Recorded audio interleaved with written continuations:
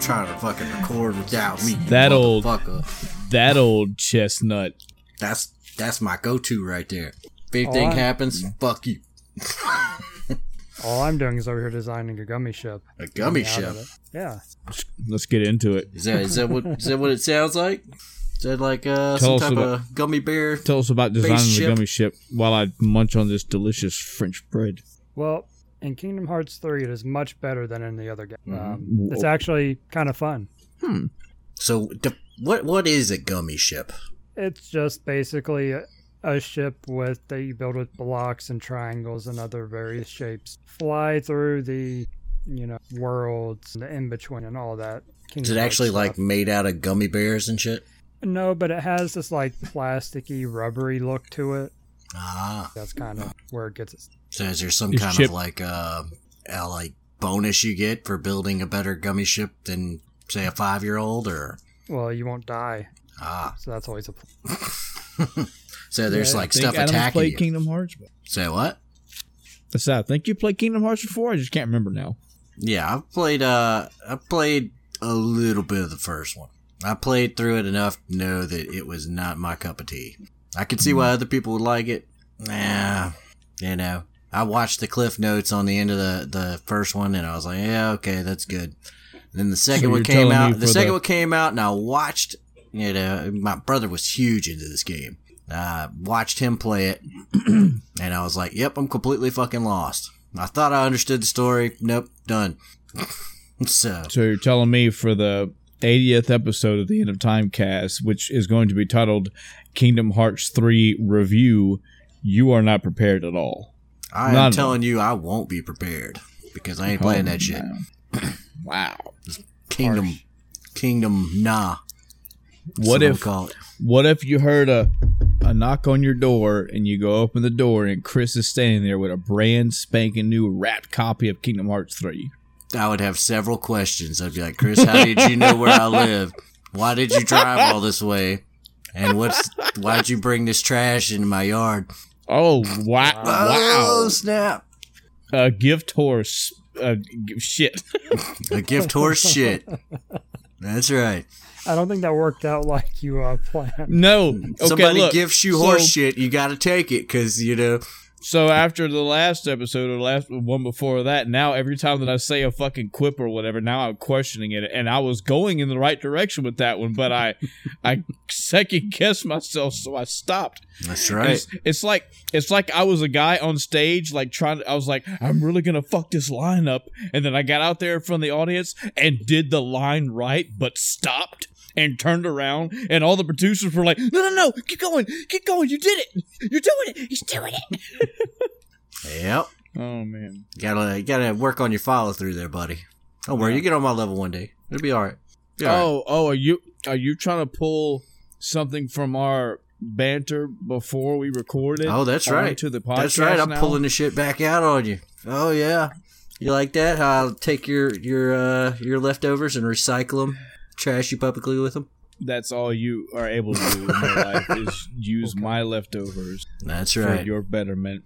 Hello, everyone, and welcome to the End of Time. I'm Michael. I'm Chris. And I'm Adam. And I wanted to save this toward the end of the episode, but I'm kind of happy about it, so fuck it. We do what we want on this podcast, right? You can also find us at multiple locations now besides SoundCloud. SoundCloud, until somebody cuts us a better deal for whatever reason, is pretty much going to be the website that we upload our podcast to forever. We are slowly in the process of we've already converted them all, but slowly uploading all of our videos to our podcast episodes to YouTube, which entails us converting them into a video format, which is no problem. However, and I know what you two are going to ask me, and the audience probably as well, but I don't really have an answer for you. We are also found on iTunes now.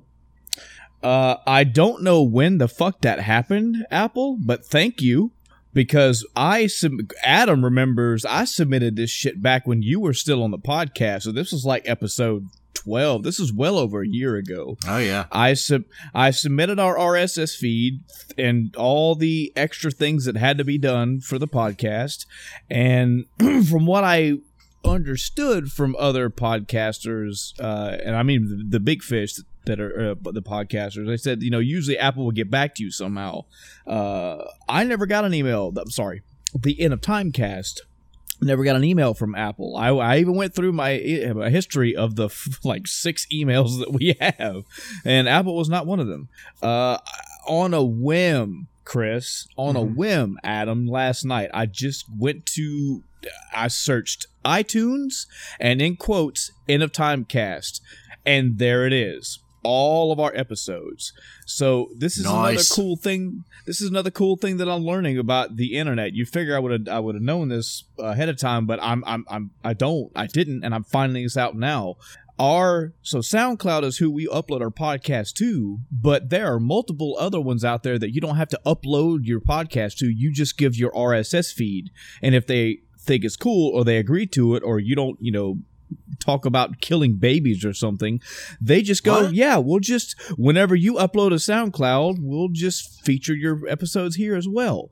So not only are we on SoundCloud, guys, not only are we on YouTube, guys, not only are we on iTunes, we are also on Spotify now as well. Nice. I submitted that a few days ago, again, on a whim, and within actually about 3 days, all the episodes can be found there. So this is going to be a process for me that's ongoing. I'm going to keep trying my best to find especially as many free ones as I possibly can. And all this means for you audience is that there are going to be multiple places where you can get our episodes. I know that through SoundCloud it's a little cumbersome to download our episodes. I've been told that. I've also been told it's easy. I haven't tried to download them myself. I don't know about downloading stuff from iTunes or Spotify or YouTube. I will tell you, there are ways to download fucking anything if you just do a little bit of research. But hopefully we will find more hosters out there that will have just various ways as a convenience for you. If I tell you, if you're nothing but an iTunes person, which, I mean, that's you, it's all you, that, hey, go check out our podcast, you can find us on SoundCloud, that may be an extra step for you out of your way. Well, the more that we can get this out there, the more convenient it'll be for you to listen to us in your car, while you're working out, while you're walking your dog, while you're babysitting the kids, whatever. Mm-hmm. So check this out. We will continue to do this. What if it actually didn't work out that way? What if that's not what happened? What if it's some dude that likes our podcast and is monetized it and is bootlegging it onto iTunes? I'll tell you what, that would be a lot of work. He's like, yeah. And it would have happened. It would have happened pretty quick. He's got 6 million subscribers, top rated podcast on there, and he's like, yeah, and he's just rolling in our money. That's what he's doing right now. So Stephen T. Oregon, I'm coming for you. Yeah, you iTunes bastard. He's got a bed made out of money. And he's just rolling around on it right now. So this is, this sounds like common sense thing. I could hear, Castle Sotheby's right now going, dude, duh. This is the way it works. People basically host your feed. You don't have to re-upload to 20 different websites. You just have them feature you. So I'm happy about it. And again, just so I'm clear, and I realize I'm speaking for Chris and Adam as well, but I think we've made this clear on an entire episode. We're not talking about money here. Okay, I didn't go under the radar and get with Spotify and go, hey, is there a way where I could start charging people for these episodes? Can I get 2 cents off it? No, this is more about convenience. This is more about, I'm more concerned about the exposure, because at the end of the day, I want more people to hear us. I especially want more people to comment and email us and be like, you know what, Chris, I agreed with you about this. Or, hey, Adam, this game was great. You're crazy. Or, Michael, you're pretty much right at everything. And I'm glad that you're a host of the podcast. So, yeah. More to follow. We will post updates, and we'll definitely mention here on the podcast. The more avenues that you guys and gals have to listen to us, the better. Mm-hmm. I want to circle back to this Kingdom Hearts 3 stuff, because I know we're going to talk about it a bit in your week, but are Chip and Dale still the engineers of the gummy ship? Yep. Yes. It's crazy to me to hear you say that it's even better than the first two. While I didn't love the gummy building, it wasn't. I'll admit there's a kid-minded Lego charm to, I unlocked these 42 extra shapes. Now I can make something bigger, better. I can put a bigger engine. It had its charm. I didn't love it, but I definitely got some enjoyment out of it. Mm-hmm. What makes this better than those two? Like, how could they have made that better? All right. So, in Kingdom Hearts 1 and 2, you get on your gummy path and you just kind of go down this, level, essentially, this on-rails thing. Imagine if instead you just had space. Wow. And you just flew wherever you wanted in this open space environment. Wow. That's pretty ambitious for a Kingdom Hearts game. This game does some ridiculous thing. It's just when you think you've seen all the things that this game is going to do, it's like, no, we have this mini game in here. You're going to play Bubble Bobble. Why not? I'll tell you what, Chris. I can tell you're itching. I want you to start with your week, but before you do, I have a couple pieces of news thing I want us to go over. All right. Okay. Nothing big. Again, I know we don't actually have an actual news segment, but I did see something, or I actually saw the video today, but I heard about it. I think Castle Super Beast was the actual place that I heard about it. So there was I don't want to call it a Nintendo Direct. I think it was a little mini Nintendo Direct, or it might have been just an announcement. Because I didn't see it. Of course, I saw it through YouTube. I didn't see it through Nintendo itself. That's why I'm confused on where it came. Anyway, where I saw it doesn't fucking matter. The point of it matters.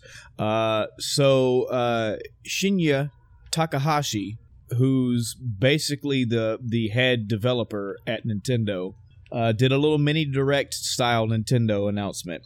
And I watched it today. I watched it about an hour or two ago. It wasn't long at all. You can search for it yourself. It's like 3 minutes long.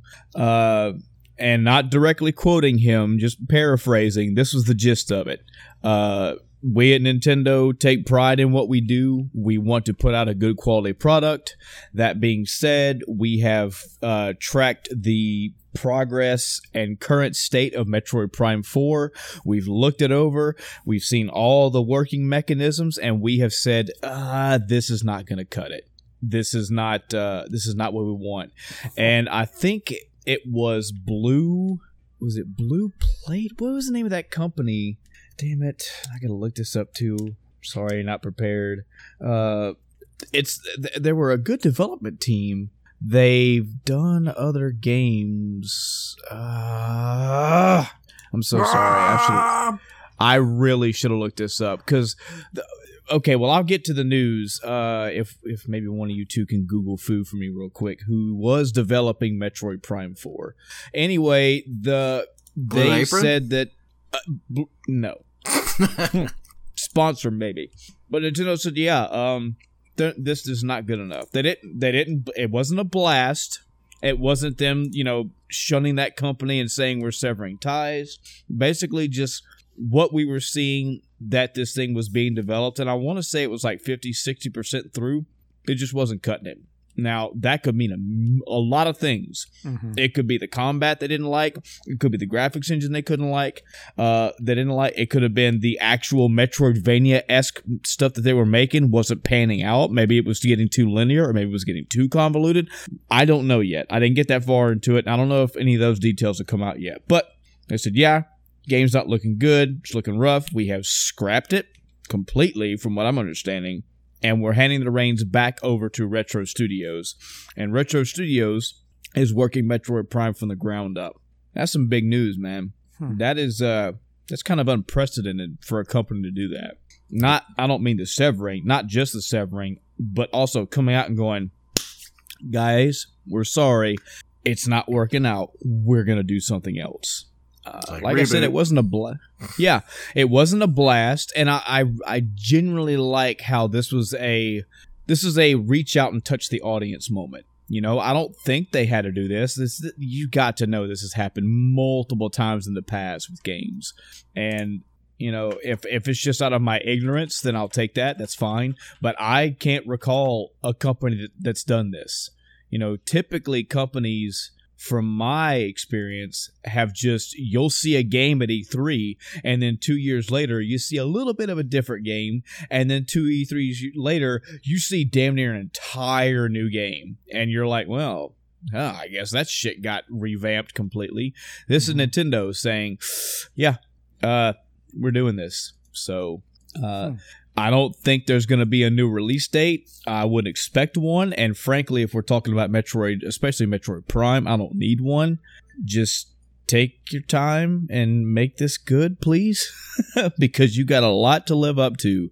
What I would like to see is Metroid Prime 4 to come around and just knock the fuck out of people like Metroid Prime did. Maybe a little hard to do because now there's a precedent, especially with 3 Metroid Primes already made. But it would be nice to see something like that. It also begs the question, this is maybe some stuff we could deliberate. I guess it's kind of hard because we don't have the hard facts, but man, I would love to know what the fuck was on that table. You know, Yeah. I would love to know what that demo was, because again, that's another level we don't know. This is if we're talking directly about the company. Okay, if we're directly talking about Nintendo, of course they had to have a build. You know, they didn't just see like a 5-minute trailer and they said, oh God, no, we're not making this a fucking MMO. Get out of here. They had to have seen like a game build 60-something% through, and they're just taking notes. Nope, that's not gonna work. That's not gonna work. You've changed this. And we may never know. I was gonna say we will never know, but leaks will happen probably, because this is gonna be hot, man. People are already wanting to know what the fuck was so bad that you scrapped it. Yeah. I'm not taking it that way though. You know, I'm not taking it as this company's bad, like they really fucked us over. They look. It's like going from it's like going from, say, Twilight Princess to a Breath of the Wild. Imagine Nintendo seeing that and going, the world's too big. The climbing thing, we just don't know. Like, what the fuck was so bad about this Metroid Prime 4 that they? He's like, it's like going from fucking Ocarina of Time to Link's Awakening. Yeah. You're like, wait, what? Yeah. Graphics are all of a sudden you get the preview of the new Metroid game and it's all in like 2D. Mm-hmm. And it was like gonna be like some kind of classic retro thing, but they just couldn't figure out enough mechanics or whatnot. Ends up being some kind of secret internet gem. We find out 15 years later. So if this can't be right, but it's saying that Bando Namcai, Bandai, good lord, boy, you fucked that up, didn't you? I did, and I am Bando sorry because Namcai. They do pretty good work. It sounds like they do really good work. PlayStation mascot. Namdo. Bando Namcai. Alrighty. Oh man. Yeah. Just fucking. So, if that's true, sucks. It sucks for the people that are on that development team and probably had a lot of wild, ambitious ideas. But at the same time, Nintendo comes in and says that we're not doing that. I can respect it. I'm not mad about it at all. I wasn't looking for Metroid Prime for any time soon anyway. Mm-hmm. But that's a hell of a knocker right there. That was really the big piece of news. I did pull up some other, ho-hums here and there. The new Piranha Plant finally came out for Super Smash Brothers, which is sure, whatever. Yeah, I didn't really see anything else that really struck my eyes. That one definitely did. Just having Nintendo come out and being like, hey guys, we're sorry, we're scrapping this idea, we're moving somewhere else. What a good company to be in the hands of. The Retro Studios have been there from the beginning, so I have faith in them. I wonder how they feel about it. I wonder if they were like, I wonder if the passing of the torch to Bandai Namco was more like oh man, we have been hard at this. Here you go. You guys can take the reins. And now they're like, oh man, you guys couldn't fucking handle this. All right, fine. We'll do it. or if they're like, yeah, this was our baby, give our baby back. Mm-hmm. Anything news related from you two before we roll in? I have been pretty internet dark to avoid spoilers of any sort. So, boy, understandable, and it'll play into my week a little bit. I kind of wish I was. I got back on the internet way too soon because I've already seen and heard some shit. Dude, guys, it's bad. Mm-hmm. It's bad when I want to listen. I have Giant Bombcast. I have Castle Super Beast, formerly Super Best Friend Cast. I have Continue Cast, and I know I'm forgetting one. The Easy Allies, if I did not say them already. That's 4 separate podcasts, and it's my eyes go fucking wide, and like I have my finger hovering over Alt F4, and they're like, "Yeah, there was this thing about Resident Evil 2 remake. I was in the hallway, and I'm like, I'm like, I don't know, should I?" I feel you. Yeah, I can't believe that was one of the things I saw. Kingdom Hearts 3, you know, Goofy betrays you, blah blah blah blah blah. I'm just kidding. No, it was. But oh gosh, you should have let your back open. He's like, the Lannisters send their regards. All right, that was a good one. I'll give you that one. That was really good. All right, Chris. Let's roll into these weeks. All right, so Kingdom Hearts 3 didn't come out until Tuesday, so there are a few days in between. So Saturday was an interesting day for me. Preparing for Kingdom Hearts 3, I was watching Carnage's stream, like I've mentioned a couple of times. He's played through older games and watched movies for the older games, you know, and had discussions with his chat and stuff where I was in. So it was a good chance to, you know, get caught up myself without having to also play all the games, because there ain't enough time for that.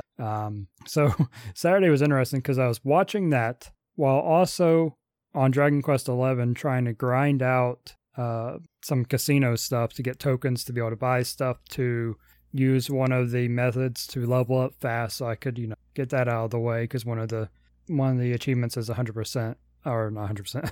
Level 99 is part of the, you know, getting 100% on it. It's like, all right, I'll do that. And so I just had the slots going into casino, and I'm like, well, I'm not doing anything. So I go on Steam, I'm looking around, and on my feed, in my recommended, you know, the little slider that comes up on the front page, there was a game, and I didn't even look at the name of it. Funny enough, I didn't know the name until after I'd bought it and I was already playing it, because I was just like, okay, this looks interesting. I was just looking for something to play.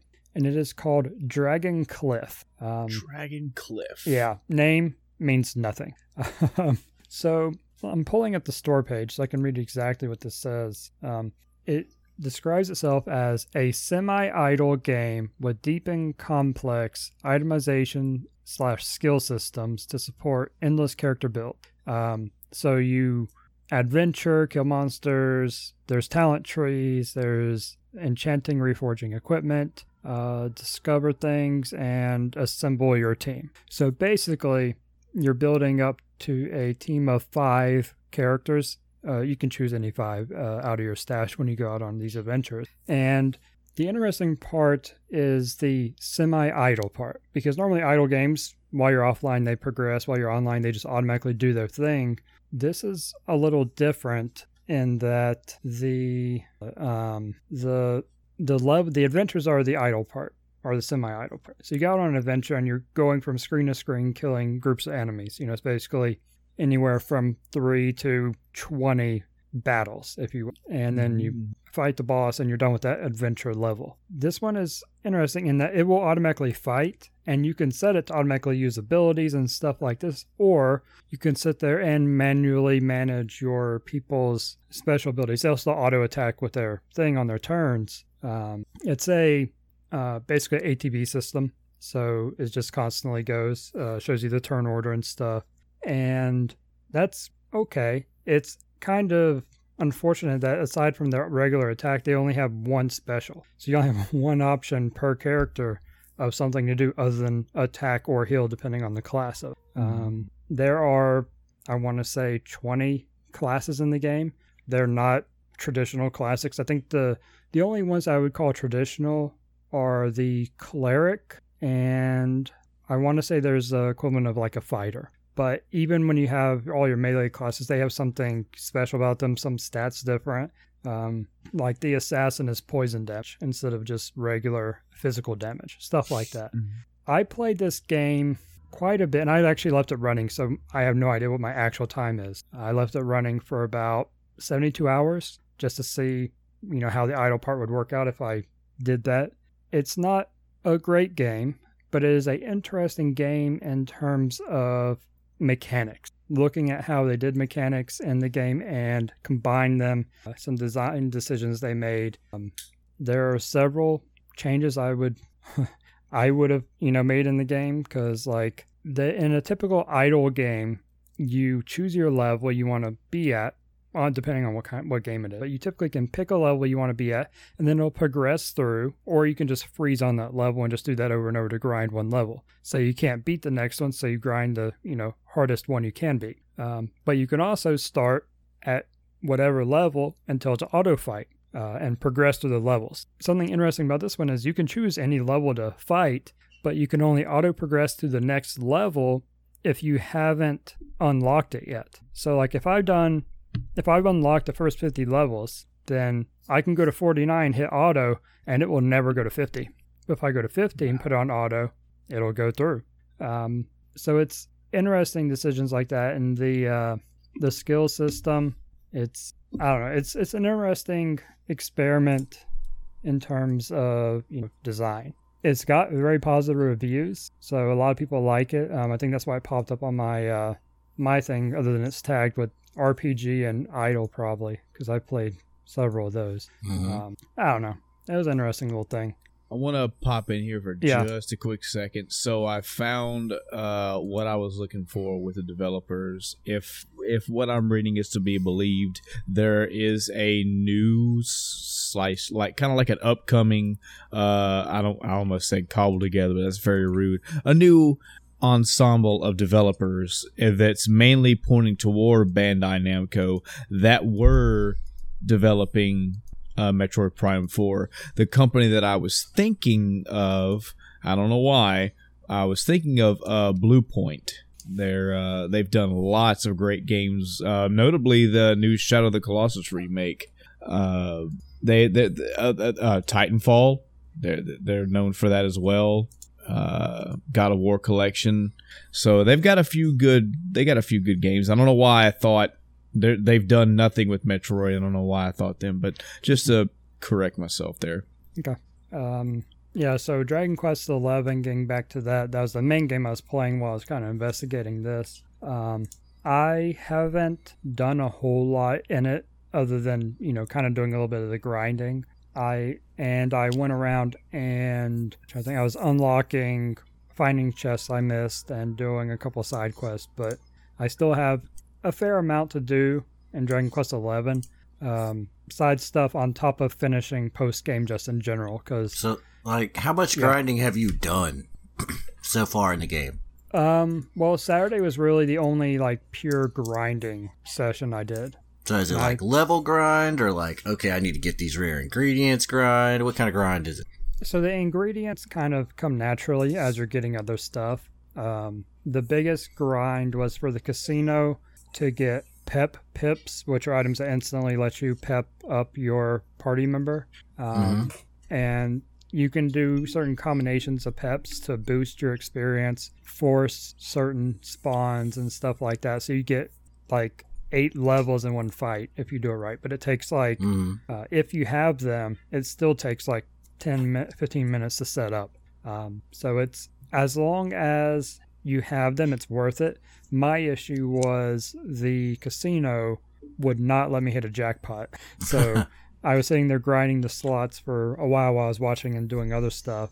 I was also updating my D&D, notes while I was had the slots going in the background, and I would just Alt-Tab and hit the thing to continue when my 100 auto rolls or spins ran out.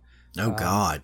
So you had 100 auto things, and you still couldn't get a jackpot on it? Well, the slots I was doing the jackpot on the roulette.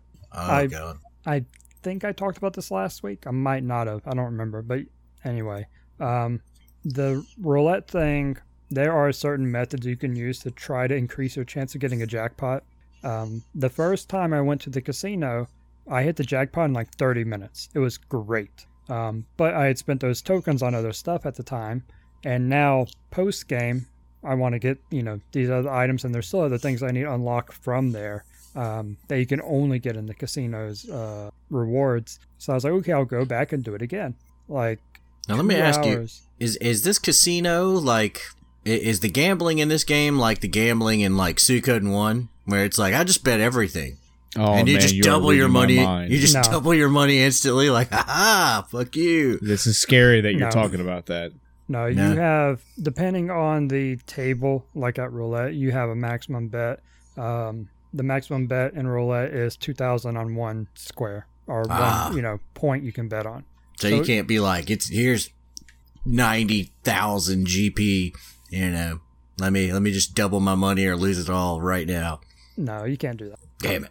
Game sucks. Never get it. But yeah, so, well, I'm just so the kidding. jackpot is $1 million if you hit it. And like I said, I hit it in like 30 minutes the first time using a method. I actually didn't even really use the method because you're supposed to go in and out of the place and sleep and do the stuff to reset the RNG on it until, an NPC says a certain thing.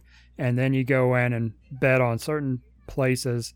And based on the, history of the numbers, it shows you like the last 20 numbers it hit. Based on all that, certain times you should, bet and do it. Well, when I hit it in at 30 minutes, I spent like 25 minutes not getting the message from the NPC. And I was like, I'm screwed. I'm just going to spin for a bit. And then I won it. So I was like, okay, that worked out. This time I spent, and this wasn't even Saturday, this was earlier in the week. I had spent, I want to say 2 hours at the roulette and got the message actually for the first time. Still did not hit a jackpot. So I was very unlucky and that was very boring and tedious. So Saturday I was like, I'm not going to do that.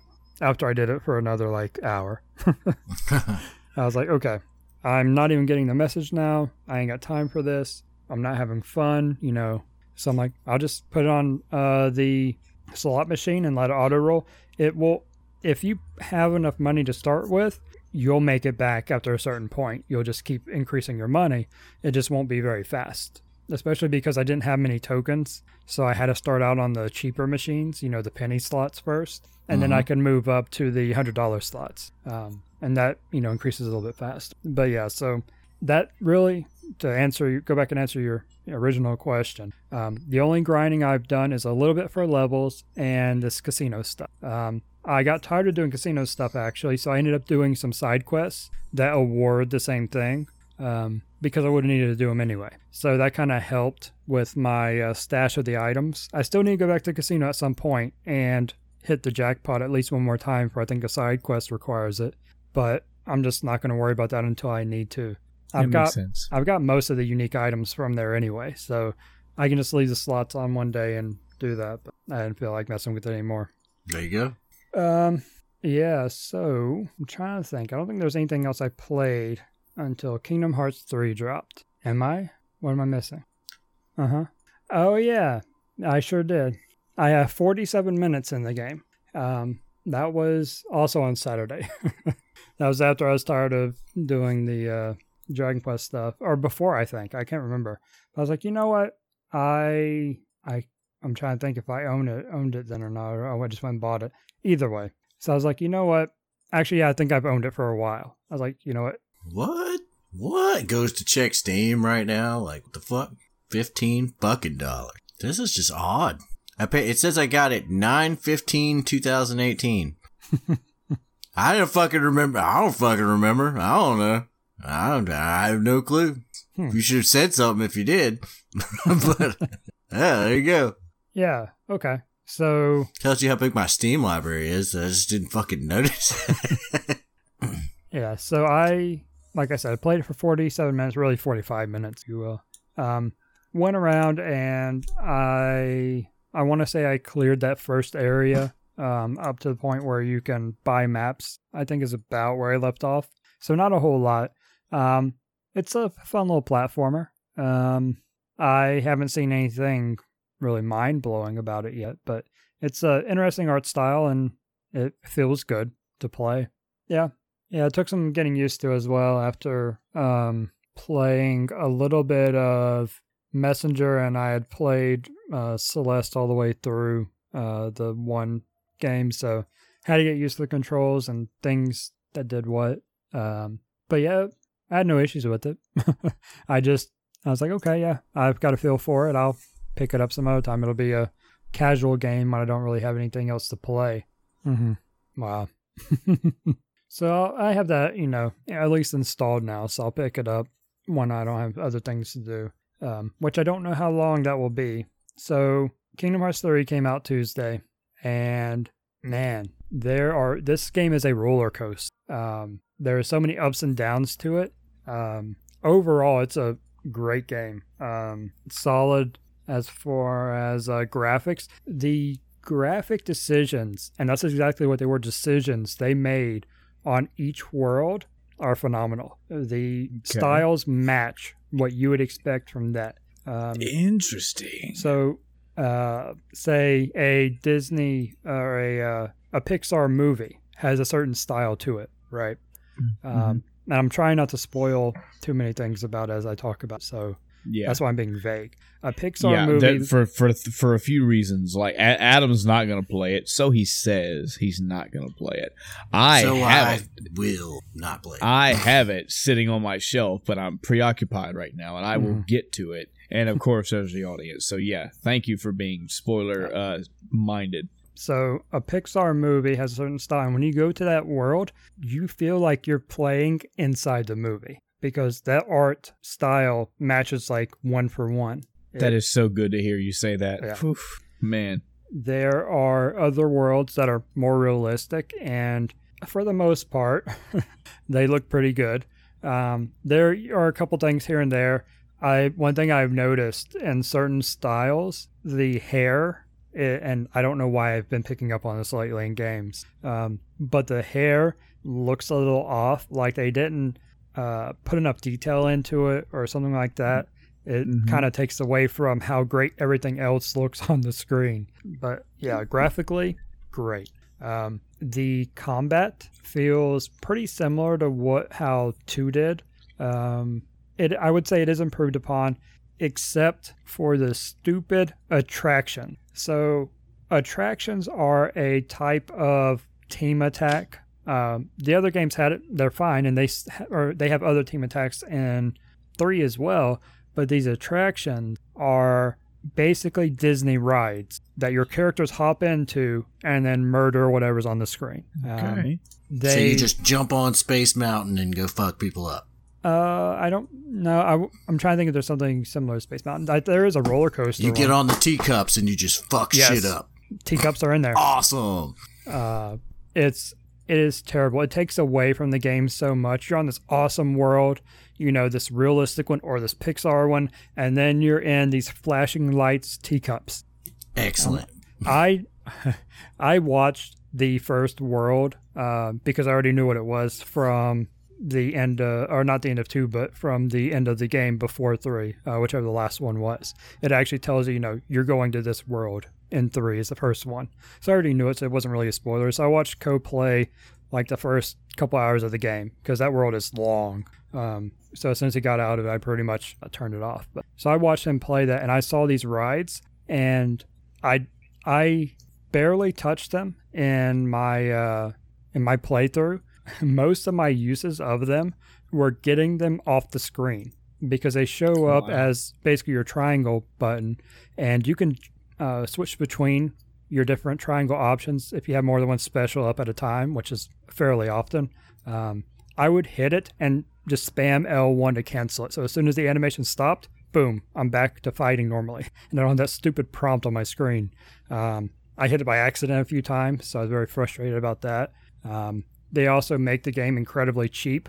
I said played. That's right, I beat it. 27 hours was my completion time.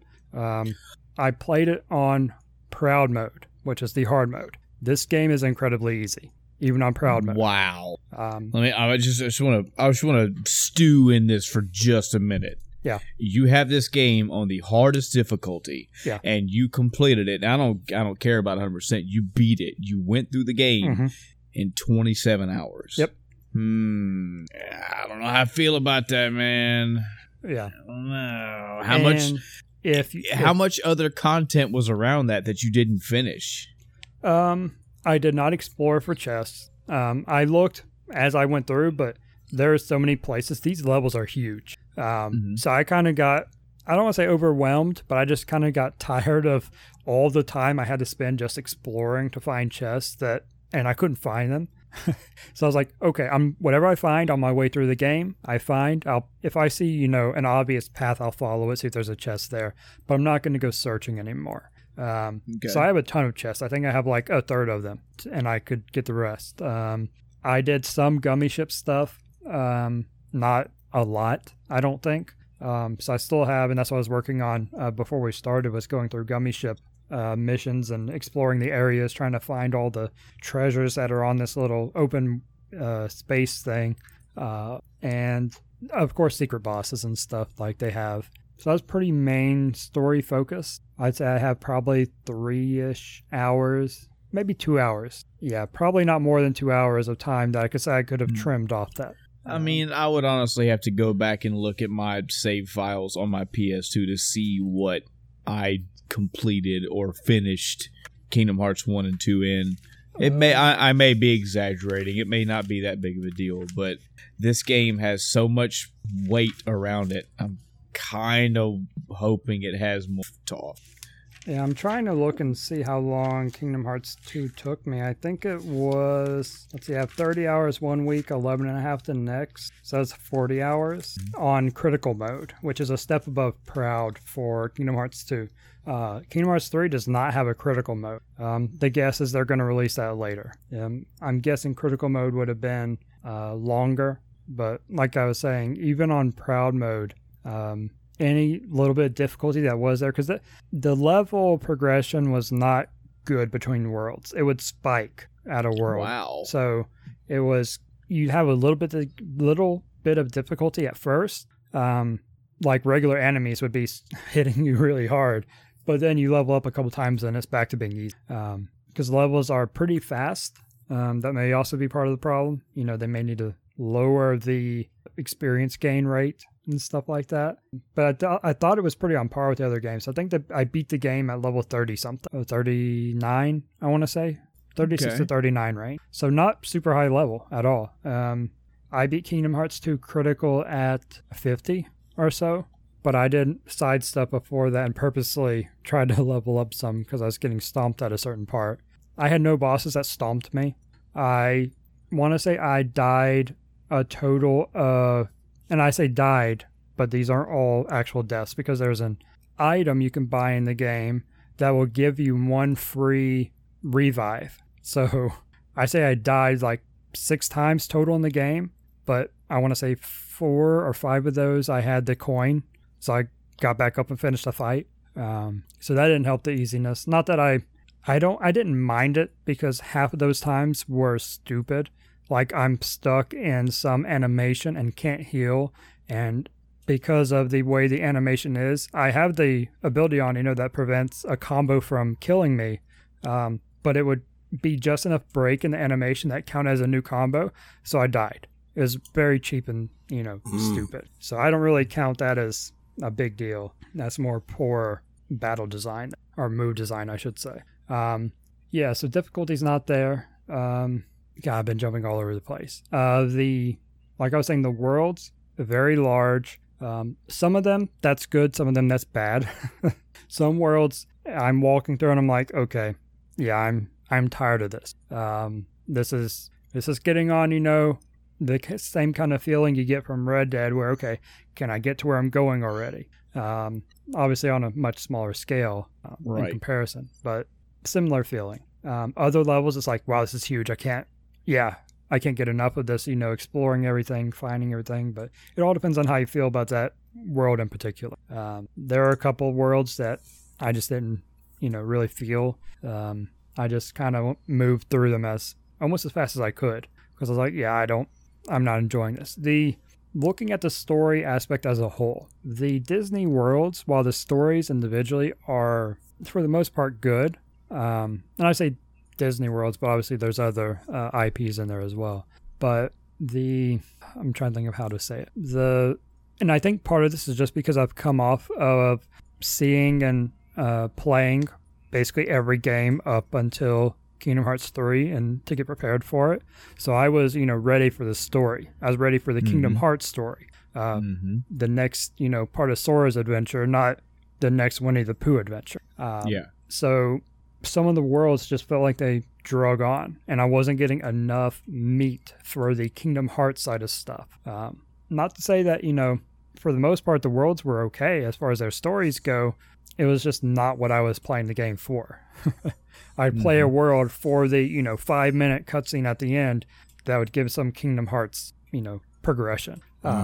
So, let's see. Later in the game, I'd say the last 3 hours are really good. It ended pretty good. I don't know if what I got was one of the secret endings. I don't think it was, but it's interesting what they showed. And now there's not complete closure. So it's like, okay, I guess they aren't done with the franchise. But it's weird though. It's weird because of the things they did resolve. 100% resolve some of the things, but opened up new things or left things empty that they just, touched on in this game. It's not any part of the game, any of the games up until this part, a new, plot hole. Not like they didn't have others to fill already. And then even like with the ending, introduced another one, or picked up another one that we thought was resolved. So it's, I'm not sure where they're going to go with it.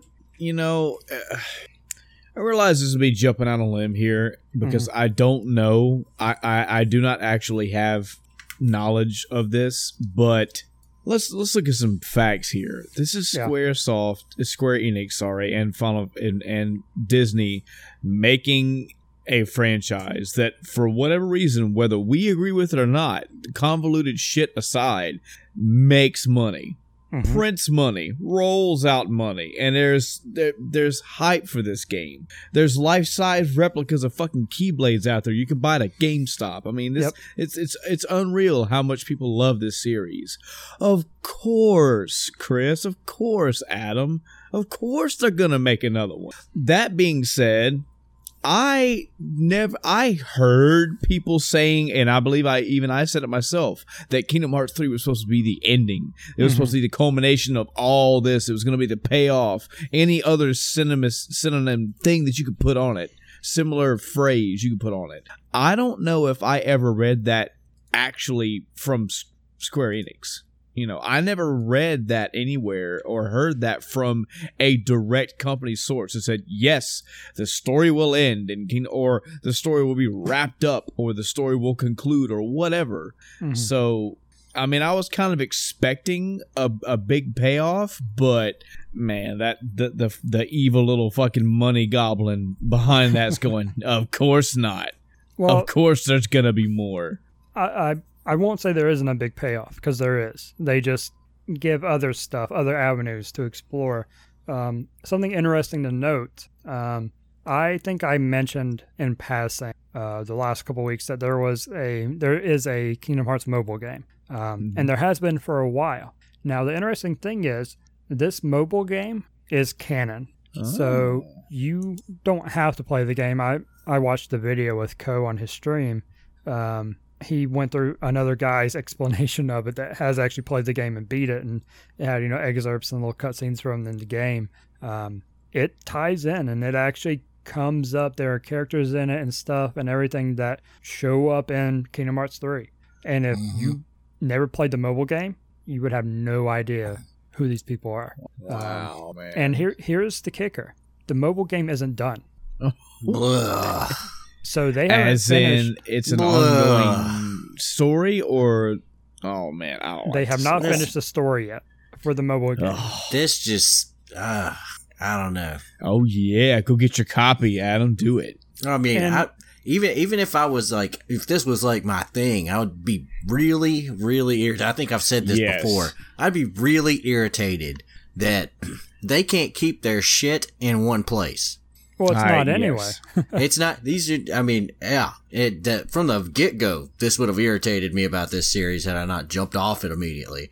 The fact that it starts out here and then you go to a completely different format, console, whatever, to play the second game chronologically, then go to another one to play the next one, and oh man. Yeah. That's just, it burns my biscuits. It's like, come on, man. How are you supposed to keep track of this? I'm hearing some activated almonds over there. Yep.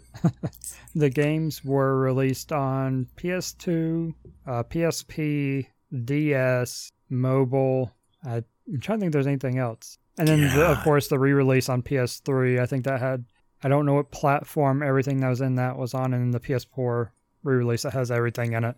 All the games, or at least movies you can watch for some of them that they didn't port over. There'll be a fucking board game you gotta buy and play.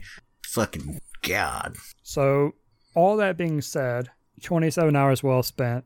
I'm going to go in and 100% it, unless I run into some stupid wall with, bosses or something. But I doubt that's going to happen based on how easy the game has been. I can probably just brute force my way through it. One of the achievements our trophies is getting level 99. So I'm sure at level 99 they're a joke. And I probably won't get anywhere near that by the time I finish the bosses, I don't think. Shit. I don't know. No. I haven't seen one.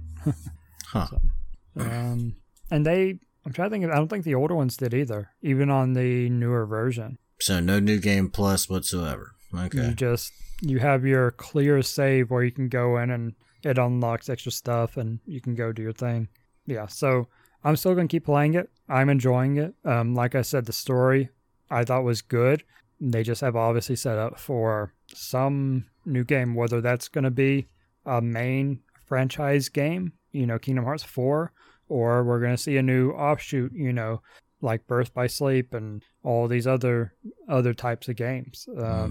I will say, I think, and this is just pure thinking, that it's going to be, a standard Kingdom Hearts type game with that type combat. I would like to see more of a Birth by Sleep system implemented, because Kingdom Hearts 3 has some aspects of it, but not the whole thing. Like, one of my biggest issues with 2 was that cures take up your whole MP bar. Kingdom Hearts 3 takes up your whole MP bar. Birth by Sleep, and I think I'm thinking of the right game. I have so many Kingdom Hearts games in my head right now, but it was where you had abilities equipped and you could use them. And they were on a cooldown. So you could equip 3 cures. Use your cure, use your second cure, use your third cure, and then as long as the cooldown on the first one was up, you could start curing again. So it wasn't spam. You couldn't spam it, but you still had more options than one cure every, 30 seconds or however long it takes your MP to regen. So, and I like the whole melding, combining abilities. You level up an ability, combine it with another ability, and then you unlock something else. You can level up and unlock something else until you're getting these awesome combinations of attacks. I really like that level of customization for it. It probably would have broken Kingdom Hearts 3 if they did it, even more than it already is on difficulty. So I guess it's kind of good that they didn't. Yeah. Any questions? Not for me. I'm trying to think if there's anything I didn't cover that wouldn't be, spoiler territory. So describe the plot in detail. I have a good one. Why don't you tell us how much the preparation that you've done before Kingdom Hearts 3 has helped you? Oh, a ton. There are so many references to things that weren't in 1 or 2. Characters that didn't show up outside of the side games. Major plot points that don't show up in any of them. It's a lot of stuff. It's like, if you didn't play the trading card game, you have no idea what the fuck's going on for these 30 minutes right here. Damn. Yeah. I'm trying to think, if I hadn't seen all the side stuff, how lost I would be. I think it would be, you know what? There are main characters that are involved in the story that you don't see in the first 2 games. What about like high story concepts? Like, if it'd be like if Final Fantasy VII had like the materia system completely explained in like the phone game that only came out in Japan. That's it. That's just how I view this situation. It's like, oh no, we're trying to maximize the amount of dollars we get out by spreading the wealth around 20 different systems. All right, let's ask this question. It's so good that you've already played through it and beat it because you'll have a good perspective on this. Mm-hmm. It is a fucking known quantity fact about this game. It is understood by now. If the average Joe has to know if they're getting into Kingdom Hearts, you got some homework to do. Mm-hmm. If you have a friend that says they want to go out and start playing Kingdom Hearts 3 and you don't guide them somehow, you're a shitty friend. Like that's the level that this game is. I was wowed. I mean, let me give you the childish response, okay?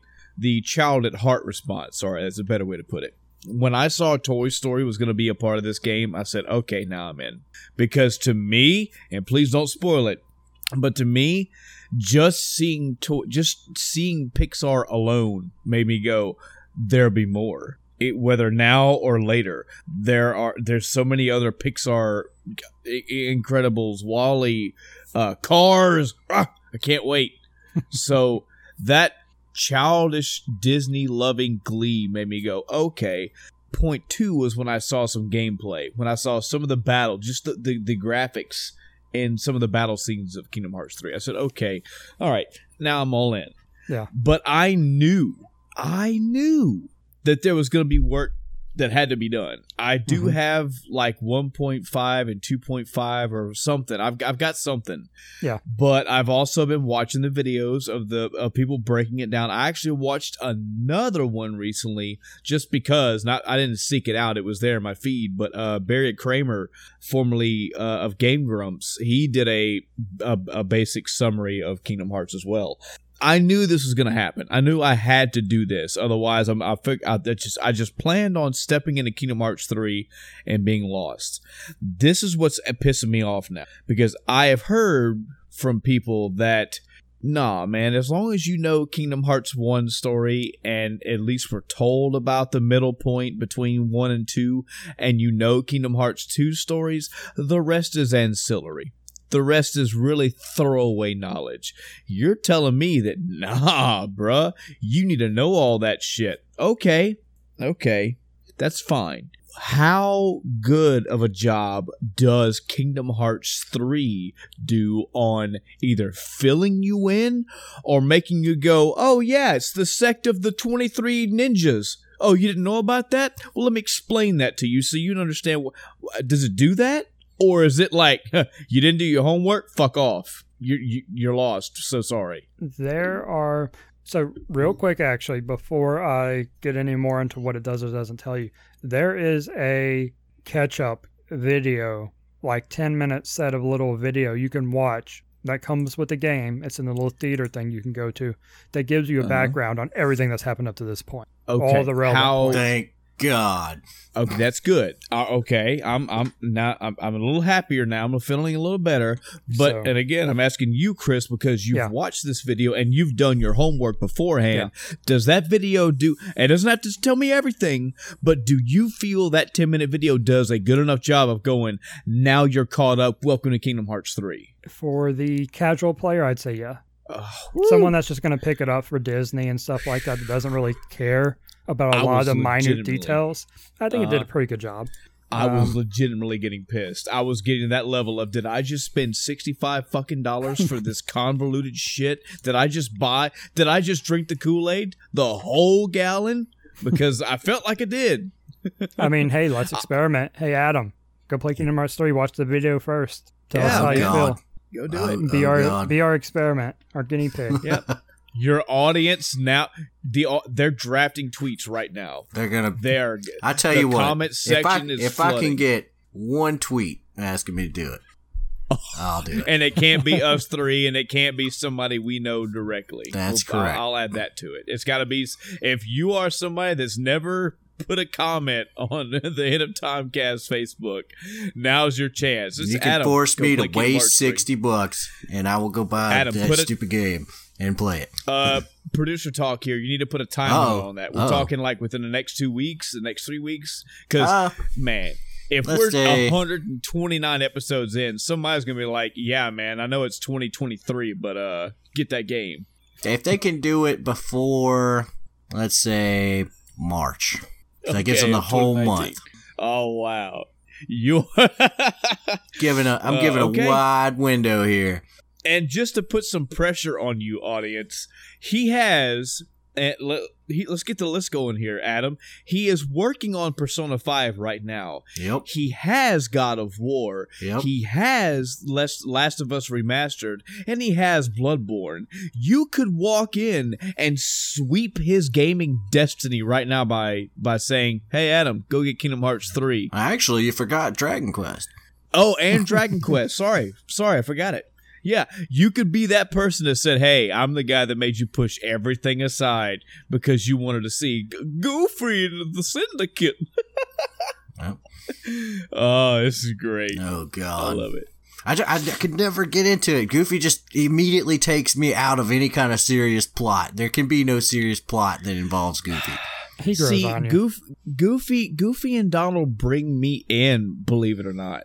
At the very beginning of Kingdom Hearts 1, when you're doing the shit on the island and yada yada yada, when that shit cuts to Mickey's castle, and you hear that understated da da da da da da da da da, I was like, oh man, come on, okay. Even if I'm not the world's you want to know what it does Disney to me? fan. I was explaining this to somebody earlier. Take any serious moment from any form of media, and I fucking put Goofy in it. And, okay? Just immediately destroys it. Just immediately. He's like... As a protagonist party member, I get Disney could have picked a plethora of other ones, but think of who Disney and Donald are in relation to Mickey. If they want Mickey, well, it's obvious. That's an obvious fucking choice there of the Disney universe. If they want Mickey to be the man, I mean, I could see them being recurring characters. Like, none of them are party members, but there are lots of recurring characters. I could get that. But when you're like, oh, we're supposed to be emotional right now, but I'm a big stupid dog. Now, here's the thing about Goofy. He is a plot savant. You think of Goofy, you think dumb, right, like you were saying. Mm-hmm. However, I don't know how much was on Kingdom Hearts 1, but Kingdom Hearts 2 in particular, he always spoke up, and he's like, well, how about if we do the quantum computer, at this rate, and that'll do it. Gosh, that might be it. Yeah, and everybody's like, oh, hey, yeah, that's brilliant. He is an amazing character. You see, Donald's not any better. It's not just Goofy. It's Goofy, Donald, Mickey, Minnie. You can replace the entire cast of Game of Thrones with Disney characters, and it just becomes really, really bad. Well, yeah. It's just, it's like I can't take the story seriously, even if the characters are playing it as straight as they possibly can. It's just one of those things for me. It grows on you. It grows on you. As I said, the Lannisters send their regards. And it's Adam, I'm just gonna call you out here, buddy. You need to stop taking shit so seriously, man. Loosen up. Yeah. Loosen up a little bit. Go play some platformers, fucker. Oh, God. Man. How much platforming is there in this game? Because I know there was some in the first game. I'm trying to think. It's not bad. You get some abilities pretty early on that make things fairly easy for any kind of platforming. Mm-hmm. You get your double jumps and stuff later on, and there is one part near the end that's kind of annoying, but you can make it easier on yourself. So there wasn't really any platforming that bothered me. Anything I wanted to jump, I could jump, Mm-hmm. If it was a double jump, it was an obvious double jump. So I'm like, okay, yeah, I'll come back for that later. What I'm looking for is the spot where, I missed a jump. Let me backtrack 5 fucking minutes. There are a couple of spots where you can fall, but they're not that many, and you have to be pretty off your game to miss them. No, I am 100% off my game at any moment right now, because it's like, let me play for 5-10 minutes, get up, do something, play for 5-10 minutes. Oh, where was I? Oh crap! Oh, I was supposed to make that jump. Oh. Well, I mean, it's gonna be pretty obvious if you're supposed to make a jump or not. Oh yeah.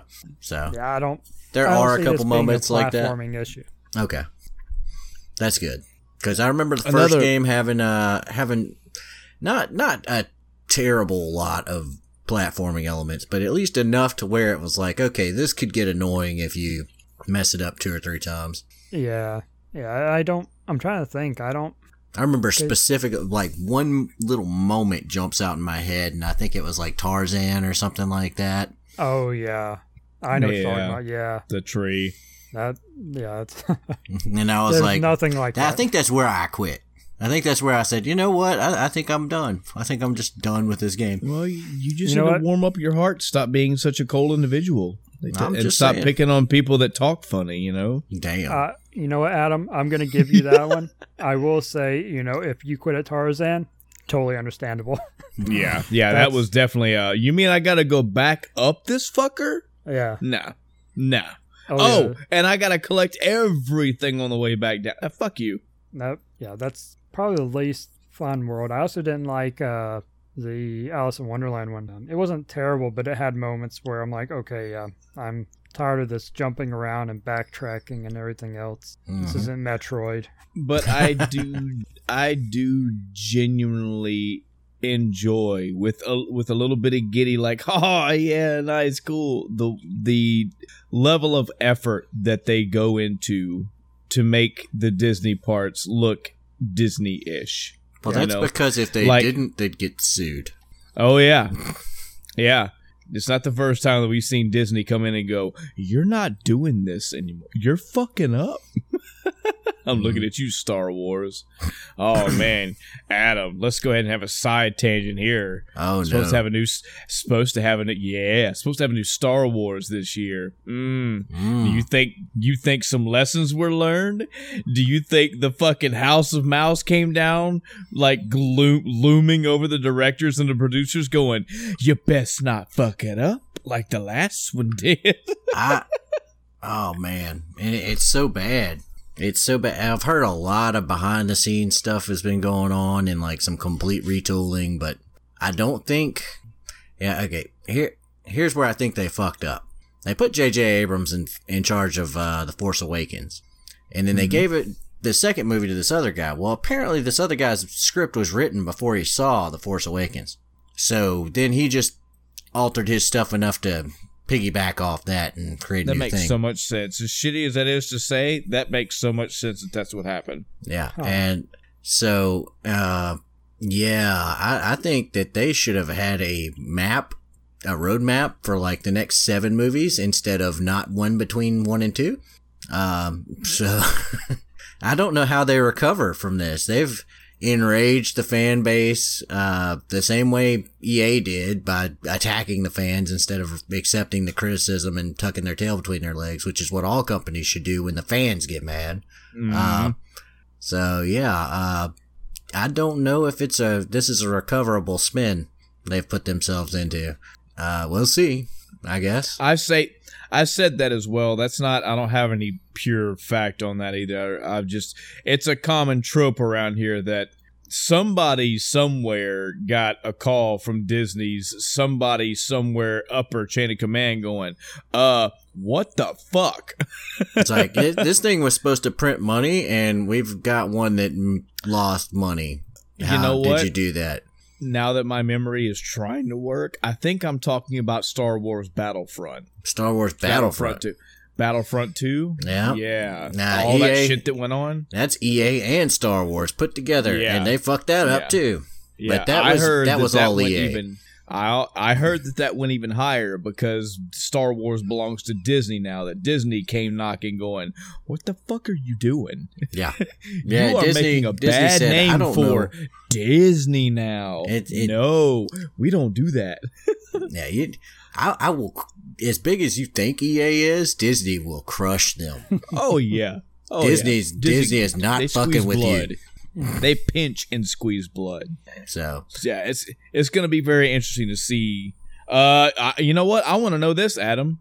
Are you planning on even going to see this movie? Wait a minute. Whoa. Pause. Time out.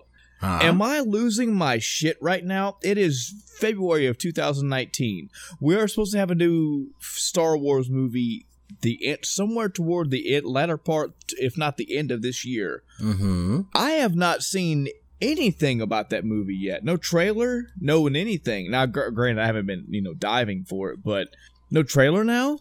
Nope. Not that I've seen. We don't even know what the fucking movie's going to be about. We don't know what it's going to be like. It's going to be about the fact that they killed off everybody, and there's nothing left to talk about. Yeah. That's it. It'll be going to be Star Wars. They're just going to show the credits and then just empty space. It's like not much was happening in the galaxy during this period. What was her name? December 20th. Wow. Yeah, so we got a whole year before this thing comes out. What was the name of that fucking Mary Sue main character? Fei Fong Wong? Is that what her character's name is from Star Wars? Yeah. Shit. Ray. There we go. It's going to be 2.5 hours of Ray just juggling rocks. And see, that was the part that just absolutely killed that movie to me. Is in The Force Awakens, it was not a. You were trying to get to know him, So you want the Mary Sue stuff didn't really come out until the second movie to me. I've heard people online go, I never liked her and blah, blah, blah, blah. Well, if you didn't like the first movie, that's just your opinion. Yeah, the second movie was objectively bad. And that's what has tanked the series. If you look at go back to the prequel trilogy, and Anakin was a horrible Mary Sue in the first movie until he developed flaws in the second movie. That's how Rey should have been treated in this second movie. Instead, she just whooped Luke Skywalker's ass, told him he was a bitch, and then proceeded to, go save everybody because that's what she did. All that fucking training that Luke went through to build upon, hey, you don't know jack, but there is potential in you to be the man. She steps in and goes, I'm a man. I just have it. I just do it. I was cool with where they left off because they were like, okay, well, at the end of the first movie, they beat Kylo, kind of, sort of. But you had one, obviously well-trained stormtrooper type, character who fought Kylo right before that. And he took a bowcaster from Chewbacca. So he took a bowcaster, fought a very good armed combatant. And then it was Rey's turn. And Rey just barely beat him. So, okay, yeah, I can accept that. I can accept that, this is the first time she's ever held a lightsaber, and she did all right. She didn't embarrass herself. Mm. I can't handle her beating up Luke Skywalker under any circumstances without, massive amounts of training. This whole, if she'd done it in the third movie after training this entire second movie, okay, I can handle that. Mm-hmm. But her training was like, let me swing at these rocks and not hit them. Right. And then go whoop Luke Skywalker's ass. I tried to make the argument.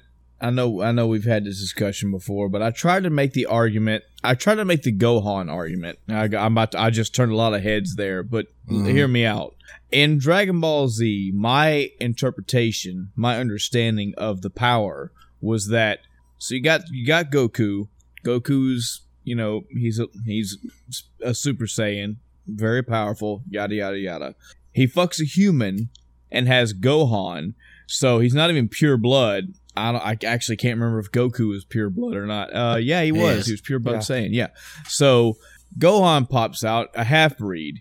Yep. Gohan, from what I was gathering, was way more powerful than Goku. Like, he had bursts where it was like, nah, I overtake my father. Like, I am way more powerful. I tried to translate that into Rey.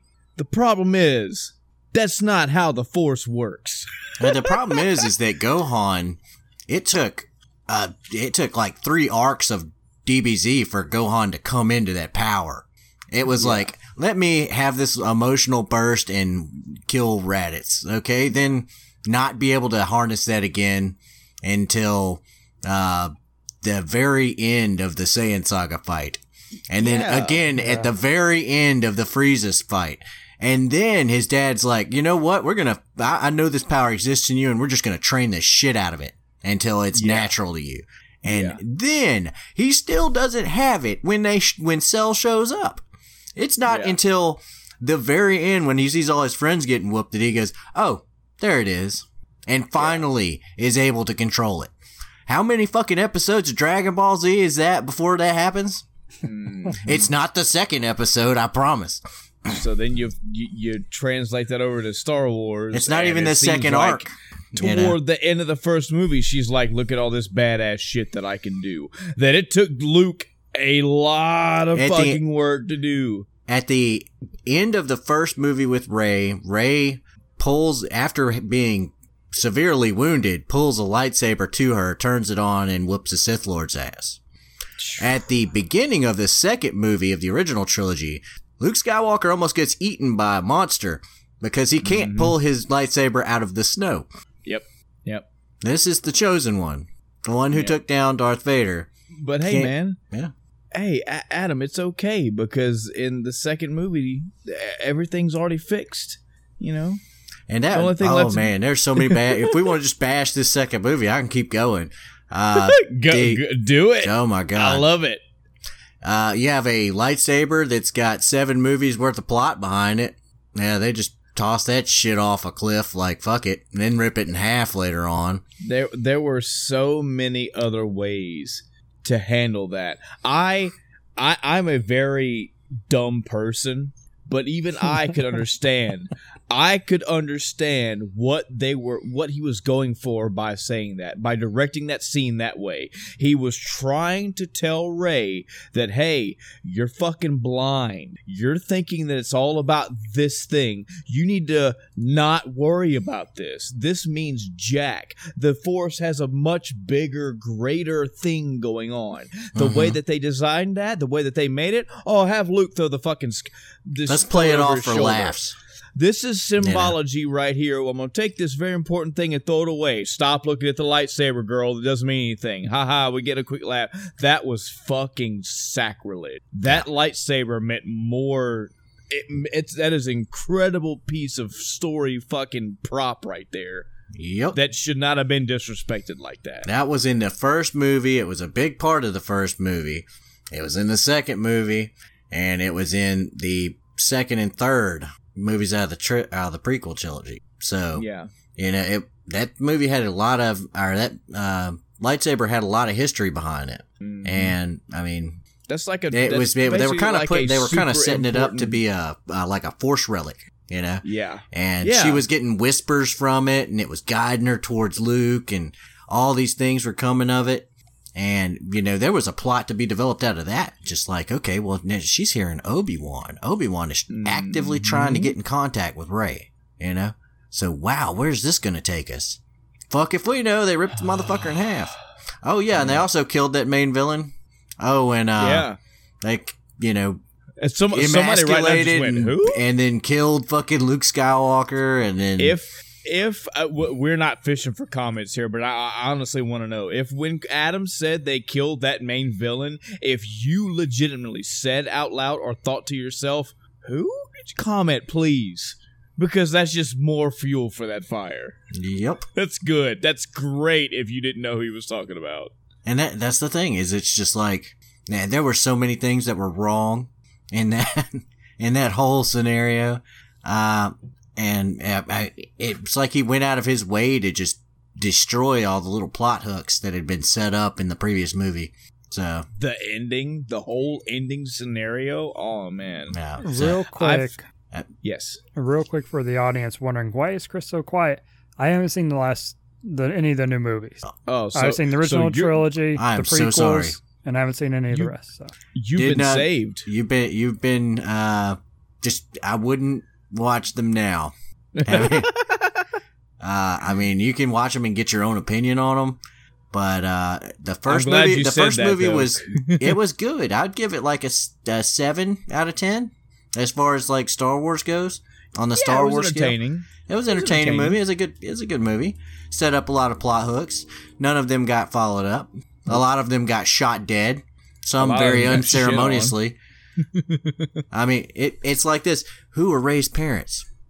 And in second movie, your parents don't matter. Fuck them.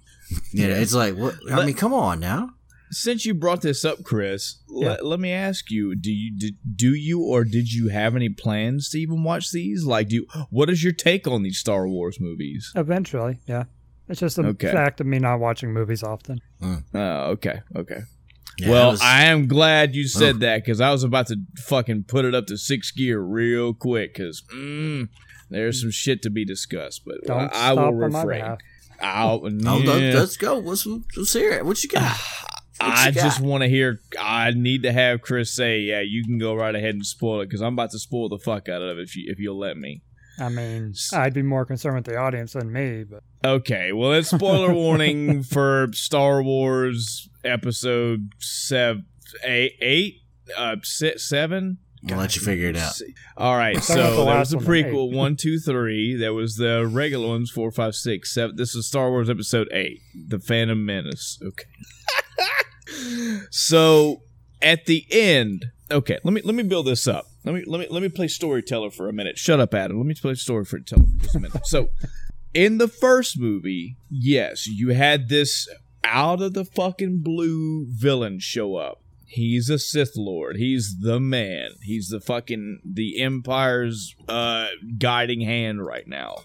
And he has Kylo Ren, who you find out who he is, but he's his apprentice. There can only be 2 Sith, I believe, in the entire existence at a time. So, yeah, so this guy's bad. He's the bad guy, and he's super fucking powerful. He is a Force person, so he can do all kind of crazy, awesome, godlike shit. Fast forward to the second movie. The end pops up. It's the last scene ish. Here's Rey bound by this Sith Lord has Rey held by the Force. Not with his hand out, straining, just looking at her and just holding her in place. Like, bitch, I am so fucking powerful, you can't do shit. And here comes Kylo, his apprentice. And she's like, hey, you need to fucking kill her because of blah, blah, blah, blah, blah reasons. And he's sitting off the edge of his seat, I've had this plan in motion and that plan in motion, and I'm super fucking evil and super powerful, and everything that I've been doing for the past 70 billion fucking years has led to this moment right here. The Jedi are gonna end because Kylo, you're gonna kill Rey right now. Pick up that lightsaber and do it. My plan's coming through. And Kylo takes the lightsaber with him unbeknownst completely and turns it on and slices through him and cuts him in half and kills him. All that build-up, mind you, it was only 2 movies, but all that build-up for this guy being the fucking Ubermensch, he gets sliced by his apprentice. What kills me about this, really, really, really kills me. When I was in the theater and watched this happen, this is one of those rare moments where I was like, I understand that. I can make the story make sense. I can make that scene make sense in my head. This is a Sith Lord that has had all these machinations going on, and all these chess pieces moving, and all this shit coming into play, and it was all coming to right here. This is where the head was going to happen. This was checkmate, and he was so enthralled with checkmate. He was just so fucking cocksure that this is the way it was going to go, that he was drunk with control and drunk with this is going to work, that he didn't force feel Kylo doing that. I made that make sense in my head, which I've been told is wrong. But after I leave the theater and start talking to people, they're like, no, that is still stupid. That is the most aggravating part of that movie to me, because that should not have happened. There's no fucking way that a Sith Lord would have let that happen. And that's one argument against that over many. Nobody likes this movie.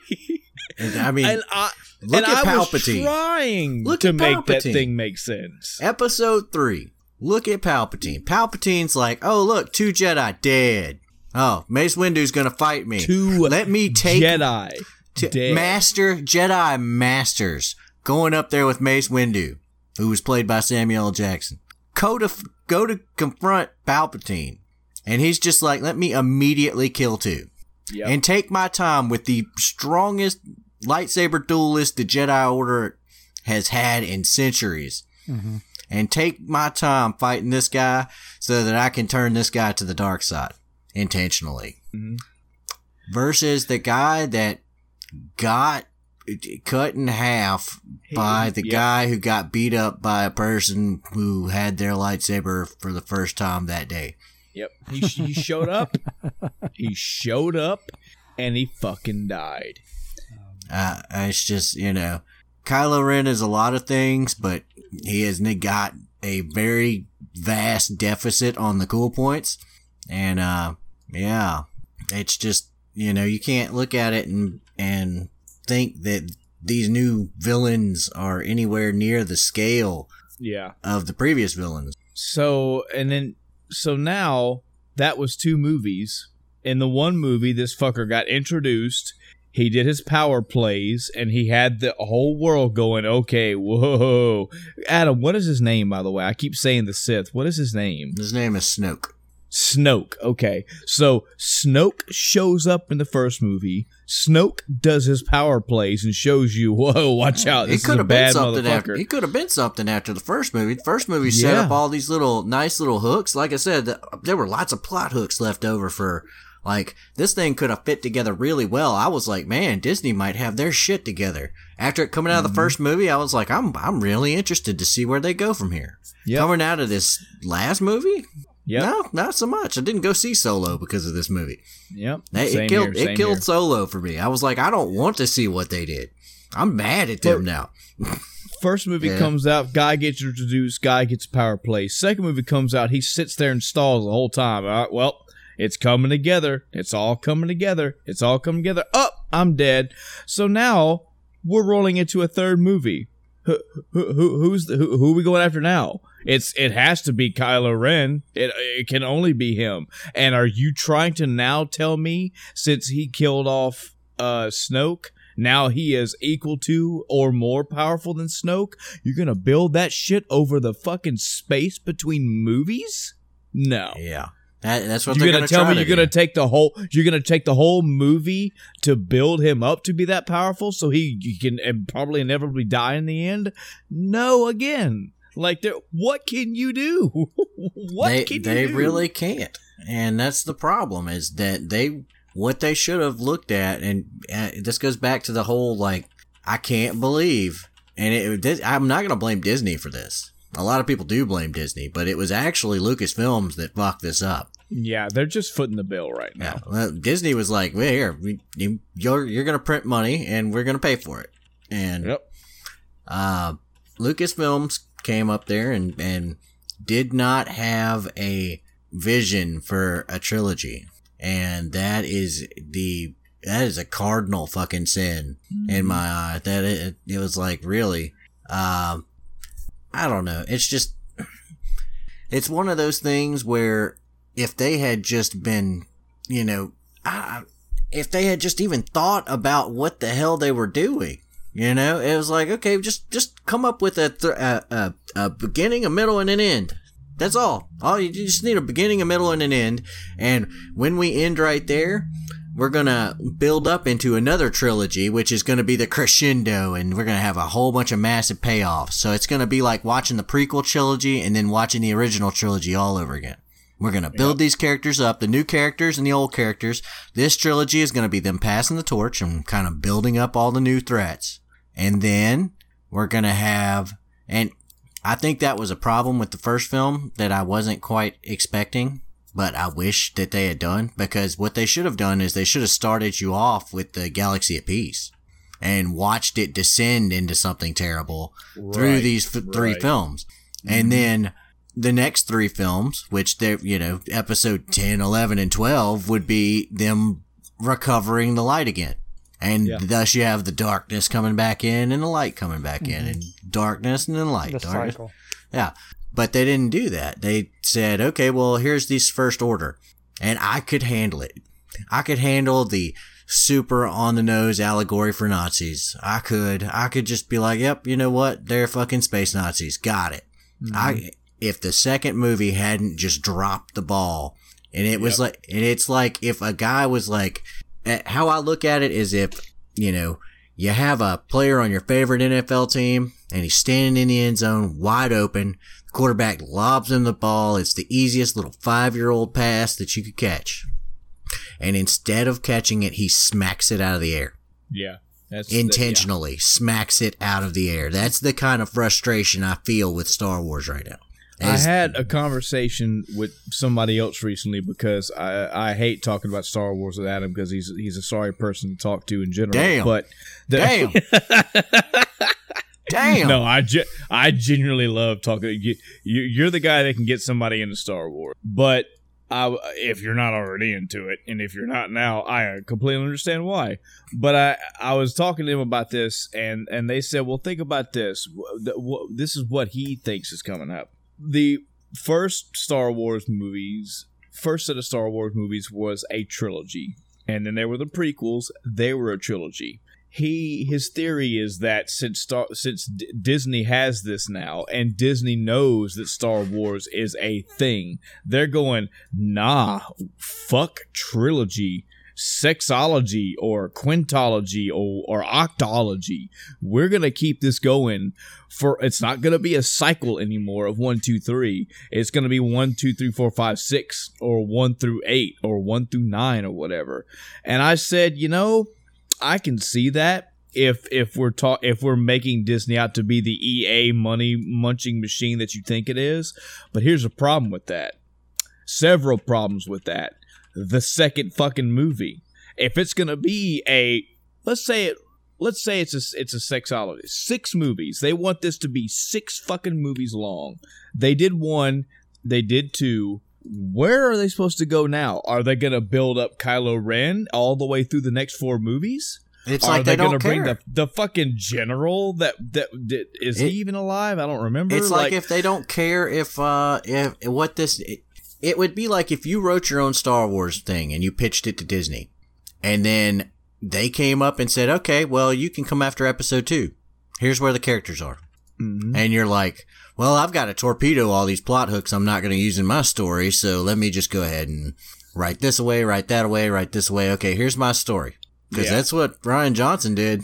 Yeah. And he was like, that's garbage. Let's just throw that lightsaber down a cliff and then go over here and then fuck that. If we're going to be walking into 4 more movies that are going to be rounding this out, I am at the end of the second movie, and I have 17 different questions that all end in, so where am I supposed to go now? It's not I can't. When you're you not watch this Avengers, is not pre-Infinity War, you know. Exactly. You're not sitting there like, man, I wonder what's going to happen when this guy meets that guy. It's like, man, they killed Thanos. So what are we having another movie for? What are we doing? Thanos fucking died immediately, and they fucking made it to where nobody could ever get Infinity Gems ever again. So Chris, plot's pretty much done. We're making your week really fucking long, dude. This is how you do it. Oh, my week ended like 40 minutes ago. I before you ended your Kingdom Hearts 3 discussion, I did have one more question. Okay. Another one? Taking this bus, and I mean fucking hard steering back onto that track. This is actually very important because when you were making comparisons, you said the combat, and my ears were already up. I was like, what? I want to know. And you said it's about the same-ish. You seem very middle road-ish about the combat in Kingdom Hearts 3. I liked Kingdom Hearts combat in 1 and 2. Yeah. How is it just about the same? Is it a little better, a little worse? Describe the differences that you noticed that make it either bad, good, whatever. There are improvements to it. As far as the feel overall while you're in combat and stuff, it feels pretty much like 2. The differences are like mechanically, like a quality of life improvement they made.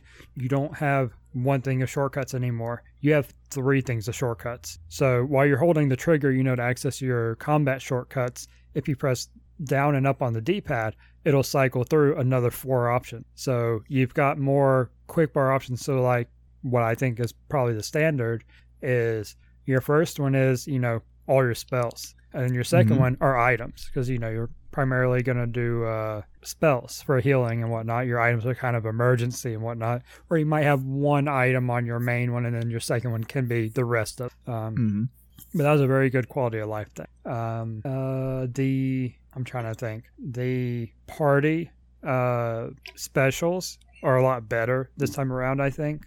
They feel more useful. Most of them. There's still a couple where you're like, meh.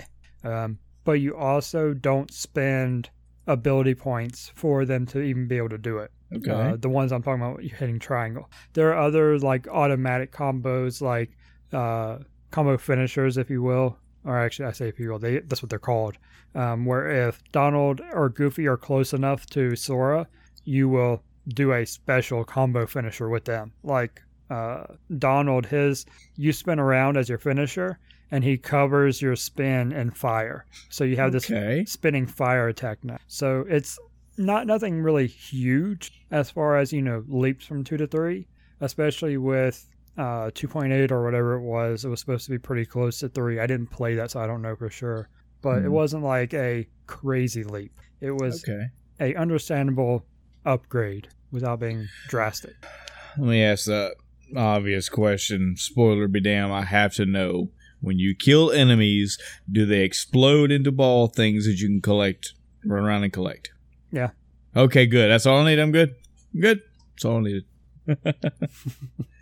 Yeah, all that's the same as far as, how you gather experience, orbs, and all that. Those are called prizes, apparently. I think they touched on it in 2, but 3, it's like, increases your prizes. And you're like, prizes? And then it says, like, HP prizes, and you're like, oh, they mean the little orbs. Because I think in 2, they just called them orbs. But in 3, they call them prizes. Okay. Well, I guess then, I feel like the last obvious question. So, how impressed are you with it in general? Like, do you feel like it was money well spent? You enjoyed it, had a good time? Did it blow your expectations out of the water? Like, where are you at? I guess give it like a rough, loose fucking score. So, something to keep in mind when talking about Kingdom Hearts 3 is it has 10 years, 13 years, however many years of build-up for it. So, it's hard to be fair to the game. I will say that graphically, it's phenomenal. It's a huge improvement. That's good to hear, man. Story-wise, for the most part, solid. There are, like I said, it's a roller coaster. There are moments where you're like, can we just move on? But I think the other games had that too. We're talking about one with Tarzan. That was one of those moments. I don't think there's anything that bad in 3. There's no Tarzan equivalent. There's no Little Mermaid for all the Little Mermaid haters out there that hated those in 1 and 2. Yeah, I didn't like the levels, but I'm a big sucker for Ariel. I just did not like that very watered down wannabe rhythm. Oh God. Oh yeah, and I didn't touch on this at all, but the controls for movement are better as far as swimming, flying, all that. It feels much better. Okay, all right. So I will say that first off, if you played 1 and 2 and you're interested in the story, if you like both of those, you should absolutely play 3. You don't want to skip it because it gives you, even though I said it opens up new stuff and does leave a couple things open, it gives a lot of closure on a lot of things. This is a complex plot, so any closure is good. Oh yeah. If you haven't played them, the only hesitation I have is you want to play the other game. Yes, there's that catch up, but you really should play the other game. Yeah, I mean, just you're gonna get a feel from 1 and 2 anyway. Even if you walk away from 1 and or 2 and you're scratching your head to any degree, that's okay. You are in good company. You are in like company. Not everybody fully grasps that. But what you do take away from 1 and 2 is the charm and the appeal of those games. You get the feeling of what Kingdom Hearts is offering you. And it's a good judge to tell you whether or not you like that game at all. Yeah, and I will say, if the plot wasn't so complex with all the, other games involved, it would absolutely be a recommend. You know, Yes. if this was any other RPG and it was like this, I would probably recommend it. Yeah. So it's only because of the complex nature of it and all the other games. Is the only hesitation. I think it was worth my money. I'm happy with what I spent on it. Yeah. Well, that's good, man. Even it's such a weird way to put it. It's a weird thing to say, but your expectations are going to be high for this. Your personal hype level is going to be hype for this. But at the end of the day, with a third, though not the third and only third game in this series, when you're the third title of this franchise and you're still walking away with your arms in the air going, I don't fucking get it. If you can at least walk away saying, yeah, I dropped $65 on it, but at the end of the day, I did have fun. I did have a decent time. It was worth a playthrough. I guess that's a resounding recommendation. Now, if you came out and said, man, I didn't even need to do the homework. They tied all this shit up perfectly and told everything in game and yada, yada, yada. Well, then I could see your hype. I could see you bumping it way, way higher because I could do the same thing. Yeah. And just to kind of touch on it, because you just mentioned, you know, coming out of confused, the only confusion for me left after beating the game were the things they intentionally left open. Yeah. All the other stuff from the other games, I already wasn't really confused at all. You know, I've done my homework. As an adult, it's not as complicated as it was, 15 years ago. So I don't think that's an issue. Gotcha. Cool. All right. Well, now, oh man, that fucking Star Wars talk was really good too.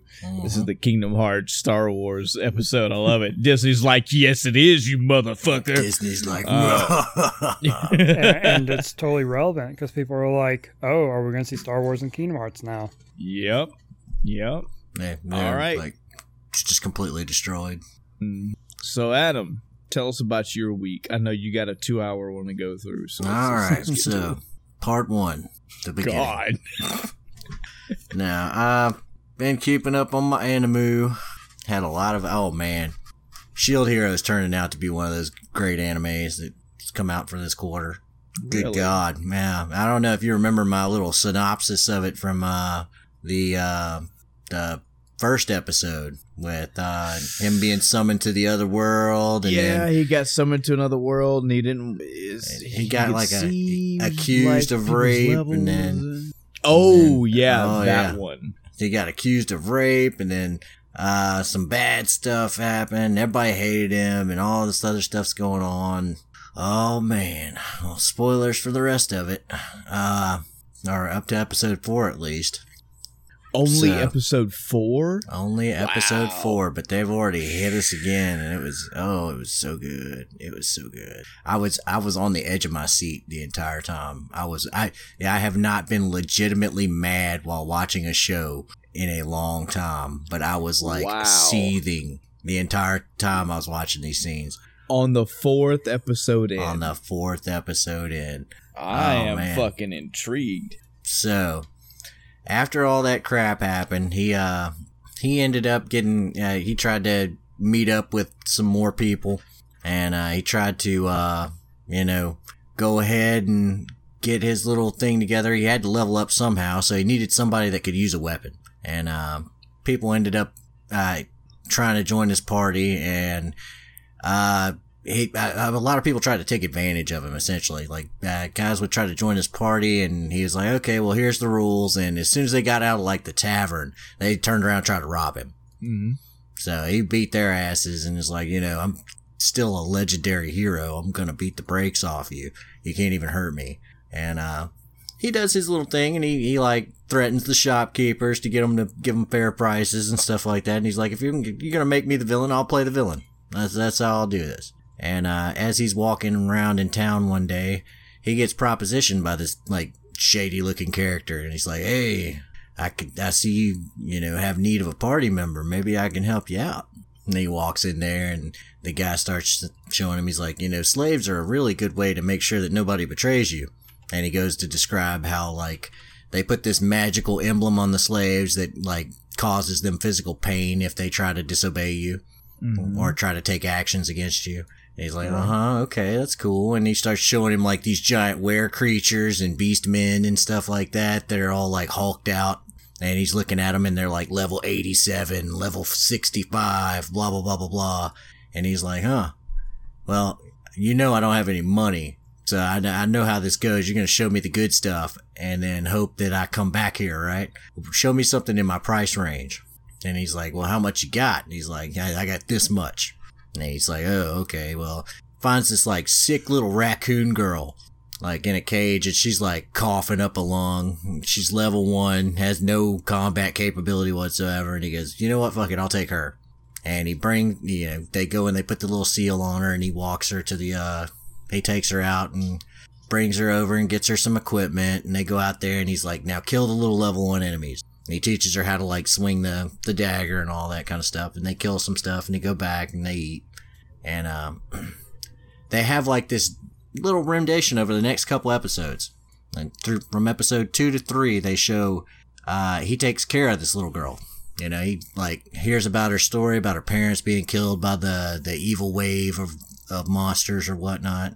Okay. And he gets all the herbs together and make potions to heal her sickness and stuff like that. He proceeds to go and train her to she overcomes her fear of the monsters and the combat, and they go around leveling up till they get like into the mid-20s in the level, and then the next wave comes and they fight it off successfully together, as a team. Mm-hmm. They kind of build up this nice teamwork thing.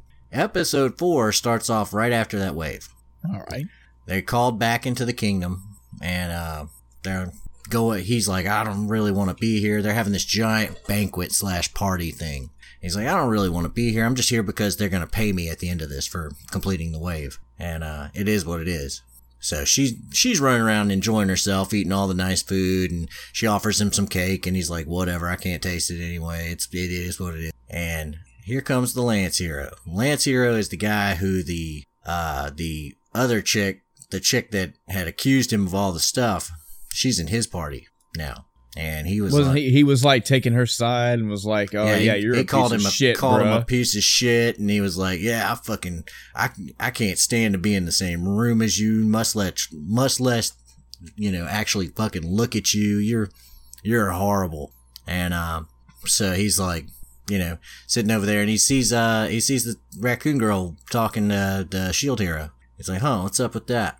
Yeah. The old girl walks up again and goes, oh, you didn't know?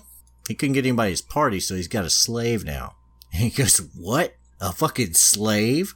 So he walks over to the shield hero and he like pulls off his glove and throws it at him. And he's like, I challenge you to a duel. And he's like, what? Why? And he's like, if I win, that girl goes free. You shouldn't have a slave anyway. And he's like, slavery's legal here, It's not my fault. He's like, well, that's still no way for a hero to behave. And he goes, well, I don't really give a fuck. So I'm going to leave. So he goes to dip out, and the king's guards step in between him on it. They stop him from leaving, and they go, nah, turn around. And the king walks up, says, you will accept this duel. And he goes, fine, whatever. Cuts. They're in an arena. Once again, the shield hero is fighting all by himself against the spear hero. And the spear hero is like decked out for attack. This guy's like, I break shit. This is my skill. He rolls up there and he's like, okay, I'm going to have to fight the spear hero with only a shield because I can't use any other weapon. Luckily, throughout all this time, he's leveled that shield up and he's got all kinds of different little abilities and stuff he's unlocked with it. And he's like, okay, I think I can do this. So they start dueling, and the very first blow that hits, he blocks it. And he says, you shouldn't have done that. You shouldn't have let me see that I can block your attacks because you've already fucking lost now. And he just begins doing all these like CC moves and stuff like that, where he's like, I'm going to trap you in this thing. And, it's basically just like, I'm just going to keep beating you till you run down, regardless of how shitty my attack power is. So you might as well just quit. Mm-hmm. And as he's got this guy trapped, suddenly like a burst of energy like hits him in the back. And he's like, he gets knocked to the ground. The CC breaks. The spear hero comes out of the little bubble he was trapped in. And as he kind of gets back up to one knee, the spear hero just smokes him straight through the chest. So the duel is stopped. And he's sitting there, he's down on his knees coughing, and he's like, what the fuck? You're just gonna cheat? Is that how you're gonna win? Are you just gonna cheat me? And he goes, I didn't cheat you. And he looks back and he's like, did nobody else see me get hit by something? The entire crowd is silent. That chick is just sitting there smirking in the corner. Mm-hmm. The king is like, I didn't see nothing. And so he begins to like just utterly rage. He's like, really? Is this how everything's going to go? You're just going to cheat me at every turn, huh? I'm just going to constantly be sitting here getting cheated. Just over and over and over again. No matter what I do, how much good I try to do in this world, there's going to be somebody like you that just comes in to just kick this out from underneath my feet. I didn't even ask for this. I didn't want to be the shield hero. I was trying to live my normal life. But I tried to accept this role and I tried to fulfill it. And this is how I'm getting treated. I haven't done anything wrong. So they drag the little raccoon girl out right in front of him, and they pour like this stuff on it that, you know, magically removes her little seal, her little slave seal. And it shows like the little game display overlay kind of thing, the little HUD. It shows his name up at the top and her name like sub underneath it to show she's a member of the party. And you watch that slowly get erased. Aww. Yeah. And he's just sitting there seething with anger this entire time. And they drag this scene out for what feels like an eternity. And he's like, he's going through that whole spiel of, I didn't ask for this. I didn't want this. You're just going to fuck me over every time I get anything. You know, I can't even keep up because, you know, blah, blah, blah, blah, blah. And as he's doing that, it says, skill acquired. And it's some kind of like cursed skill or something like that. It's like a bit requirements met, skill unlocked. And you see like this little flame just burst out of his shield. And it looks like he's just about ready to kill everybody in this fucking arena. Mm-hmm. Right as that flame bursts out, it cuts over to the raccoon girl just smacking the living piss out of the fucking Lance hero. She's like, who the fuck asked you to let me go? And he's like, you're a slave. You're under his control. I understand that you can't speak ill of him, but you're free now. And she's like, you don't know me. You don't know anything about me. You don't know what he's done for me. And then the other two heroes come up and they're like, yeah, we're going to have to talk to you about you cheating, bruh. And he's like, I didn't cheat. He's like, no, what's your name? Smoked him in the back while you were CC'd. And he's like, is that true? And like the king and her are both just kicking rocks. He's like, yeah, it's wind magic. So most people in the crowd probably didn't see it. But then again, I bet all the nobles. They saw it. Yeah. He's like, I barely made it out because my blah, blah, blah skill is high enough. But, yeah, you're fucked. So, yeah, it was a giant emotional roller coaster this last episode. I was like, oh, God. Sounds like it. Yeah, it was just, ugh. So, as of this point in this show, you don't know why that false rape girl is doing the shit she's doing. Well, they kind of hinted at it, that she kind of wants to get in the good graces of the Lance hero just because she kind of likes him. You know? Well, she's just doing shit. She just wanted to make him feel sorry for her, and everybody. She didn't care who she hurt in the process. Wow. Yeah, and the king was in on it. So, yeah, more to come on that, I'm sure. So I'll have to wait till next Wednesday to see how that plays out. But sounds like a very interesting anime. Yeah, it was really well done. The whole thing was really, really well done, and I was just like I said, the whole time I was watching it, I was sitting there on the edge of my seat, like wringing my hands, like, "Oh the fuck, this is fucking evil." And these people are just, the world is just full of such shitty people. That whole world is just ugh. Oh, he the raccoon girl says something to the Lance hero that I thought was really, really good. She said, you know, hey, he's willing to take a beast person into their party. We're second-class citizens. I don't see you freeing slaves and making them part of your party. Called out. Yeah, calling him out and just, you know, totally wrecking his shit. Oh, it was so good. It was so good. Couple other good anime that I've seen. There's a new one called Love is War, which is really, really fucking hilarious. It's about two student council members that are part of this really prestigious school, and the whole concept of the anime is that whoever is the first one to confess that they love someone else is the loser. It's like in all things in life, there is a power dynamic that is, obtained. And it shows like, this guy like confessing his love to a girl. And then 2 seconds later, he's on the ground and she's got like a leash around his neck, stomping the back of his head. And she's like, and it's basically just a big contest. They both like each other. Like the two main characters, they both like each other, but neither one of them can admit it. And so they play these like 4D chess mind games, trying to get the other person to admit it. Like they get movie tickets and it's like, maybe we should go. And he's like, oh, well, you want me to go with you? She's like, oh no, I just wanted to see it. And I figured since you were sitting here, it's like, oh, but I heard that's a love story. That's something you'd take on a date. Oh, well, if you think that kind of trivial stuff is, is that really what you want? Is that how you'd see it? Is it's going on a date? And it's just back and forth, back and forth, back and forth. It's so good. And the convoluted ways they go through this stuff. Oh, it's fucking hilarious. Sounds interesting. Very funny show. Now, of course, you have a couple of the standard stuff. Just SAO is still continuing. Index is still continuing. And those are both good and they're doing their thing. That's about it for the anime right now. As far as games go, I tried to play a little Red Dead, messed around, beat some people up. Not looking good. I gotta say, I'm just not feeling it right now. Yeah, that's just off the bat, not feeling it, and I'm not even past the prologue as far as it goes. I'm just I got in that first big shootout where I went around knifing people, and I'm just past that now, and I can't get into it. Something about it. As far as it goes, I mean, that's pretty much been my week. I'm trying to remember the last time, the episode before last when you were on. Mm-hmm. Had you told your Persona 5 story? Yeah. I don't know if you did. Yeah, I did the episode before that, yeah. Okay. Well, I guess we're rolling to mine. I'm not going to spoil as much as I can because I know Adam hasn't played it. I'm slowly maybe starting to see a light at the end of the tunnel. Maybe I can talk him into it, but I will be talking about Resident Evil 2 a little bit. Not the only thing I'm talking about, though. Oh, God.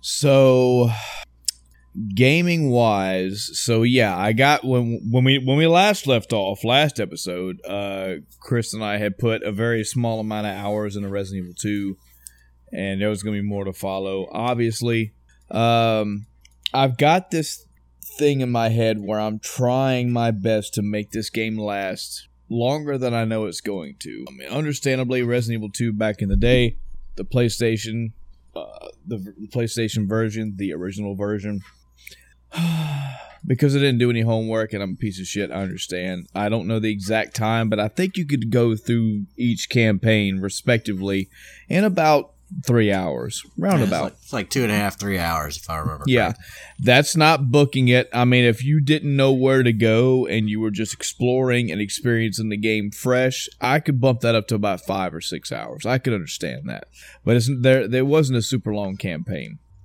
I know that you cannot judge this game off of that for many reasons. This is a remake. Most of the layouts are the same, but the things to do are different. There are new quests to do. There are new side things to follow and track, new items to get. It's just a lot of this is new. So I don't have it in my head this is going to be a 30, 40, 50 hour game. It may, but I just don't see it that way. That being said, I was trying my best to drag the game out as much as I could. Just milking it for everything it's worth. Yeah. This is a super easy thing to do because I've mentioned on this show before that I'm known to I've played like 4 games at the same time.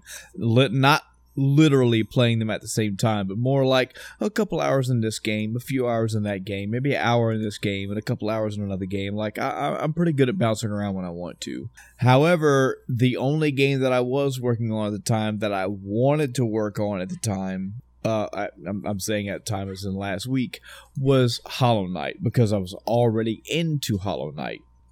So I played a few hours of Resident Evil the next day after we recorded, and then I got to about, I don't know, maybe a couple hours in, and put it on pause and went and played Hollow Knight. And I still just can't. I just can't get over Hollow Knight, man. I like it. I like the atmosphere. I like the graphics. I like the understated music. I love the growth that your character goes through, the upgrades to your weapon, the multitude of charms that you get that offer all these abilities, the way that you can combine them to have. There are ways to use charms to absolutely break that fucking game. There are certain combinations of charms that I think, through either interpretation or maybe just further understanding the descriptions of the charms, you can combine some that just make you super powerful for many ways. I mean, you could have a crazy long amount of health. You could have attacks that do crazy damage. Just it's good to look up stuff like that. The level design is very Metroidvania. It's you have to grow as a character. You have to grow in abilities and things you can do to progress in that game. And this is my third time through this game, and I still feel like I'm seeing some things that I didn't see before. There are times where, like, there are NPCs that have certain little side stories or certain little side quests as well, and you have to kind of see them at a certain part of the game. You know, if you do this, if you kill this boss, you'll miss them, that kind of shit.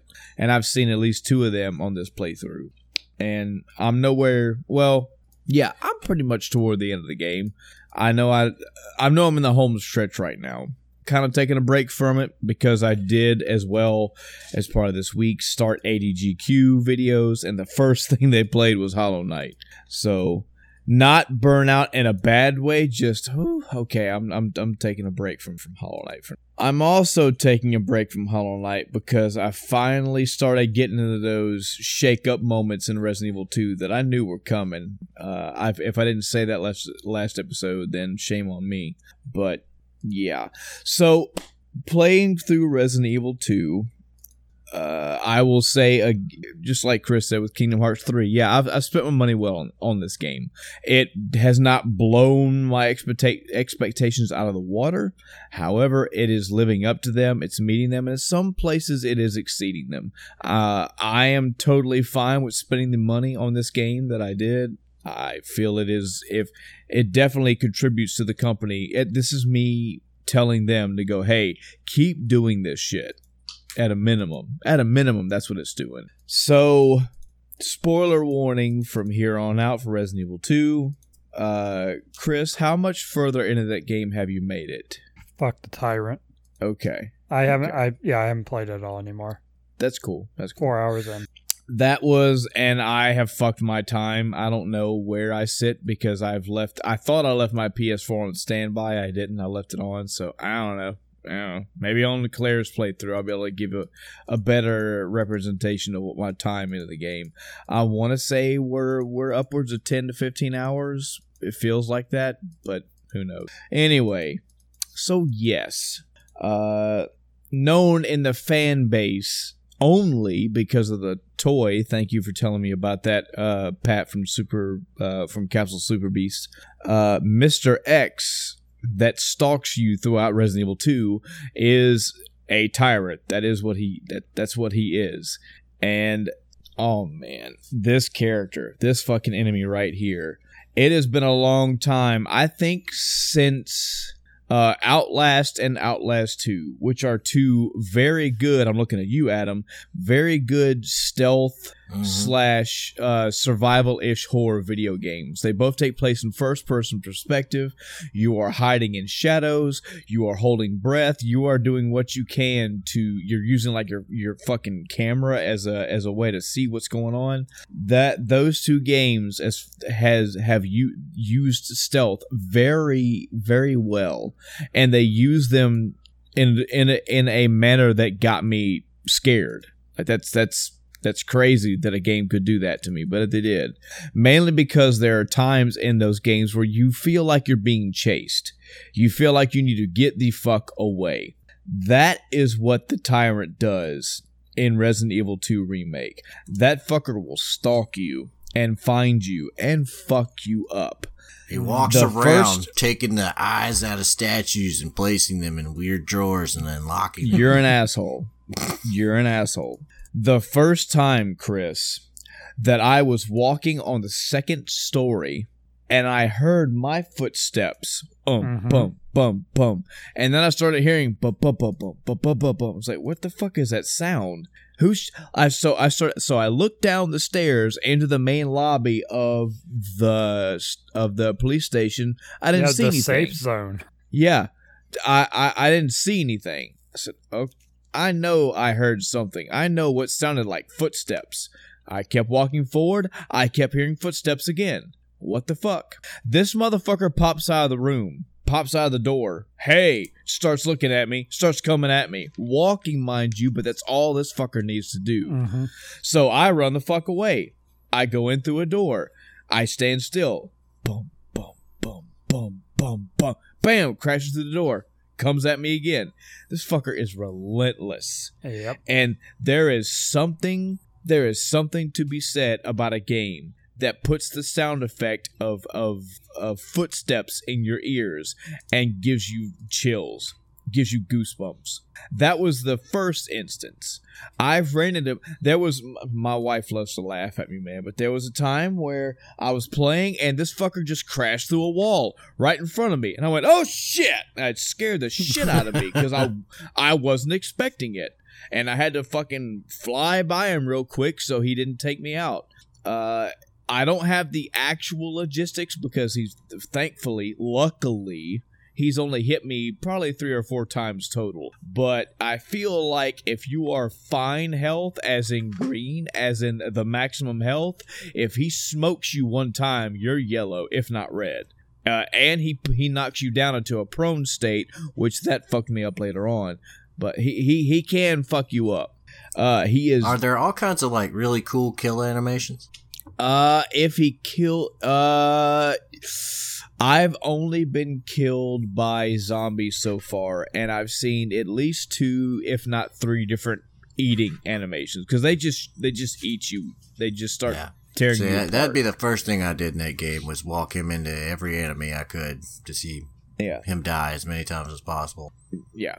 There's also a cool little effect that when they're eating you and you're dying, your screen kind of blacks in and blacks out. Like it's kind of like you're closing your eyes and you're dying. But so it's back to the Tyrant, the main fucking point here. So he can fuck you up. Mm-hmm. It's not just the fact that he can fuck you up. There are other enemies in this game. 2, these were the hooks for me right here. 1, I went into an area where there were other zombies around. I saw 3 zombies in this hallway. Okay, so I had ran through a hallway. I didn't use boards because I didn't have any boards left. By the way, Adam, you can use boards to board up windows so zombies don't come crawling through.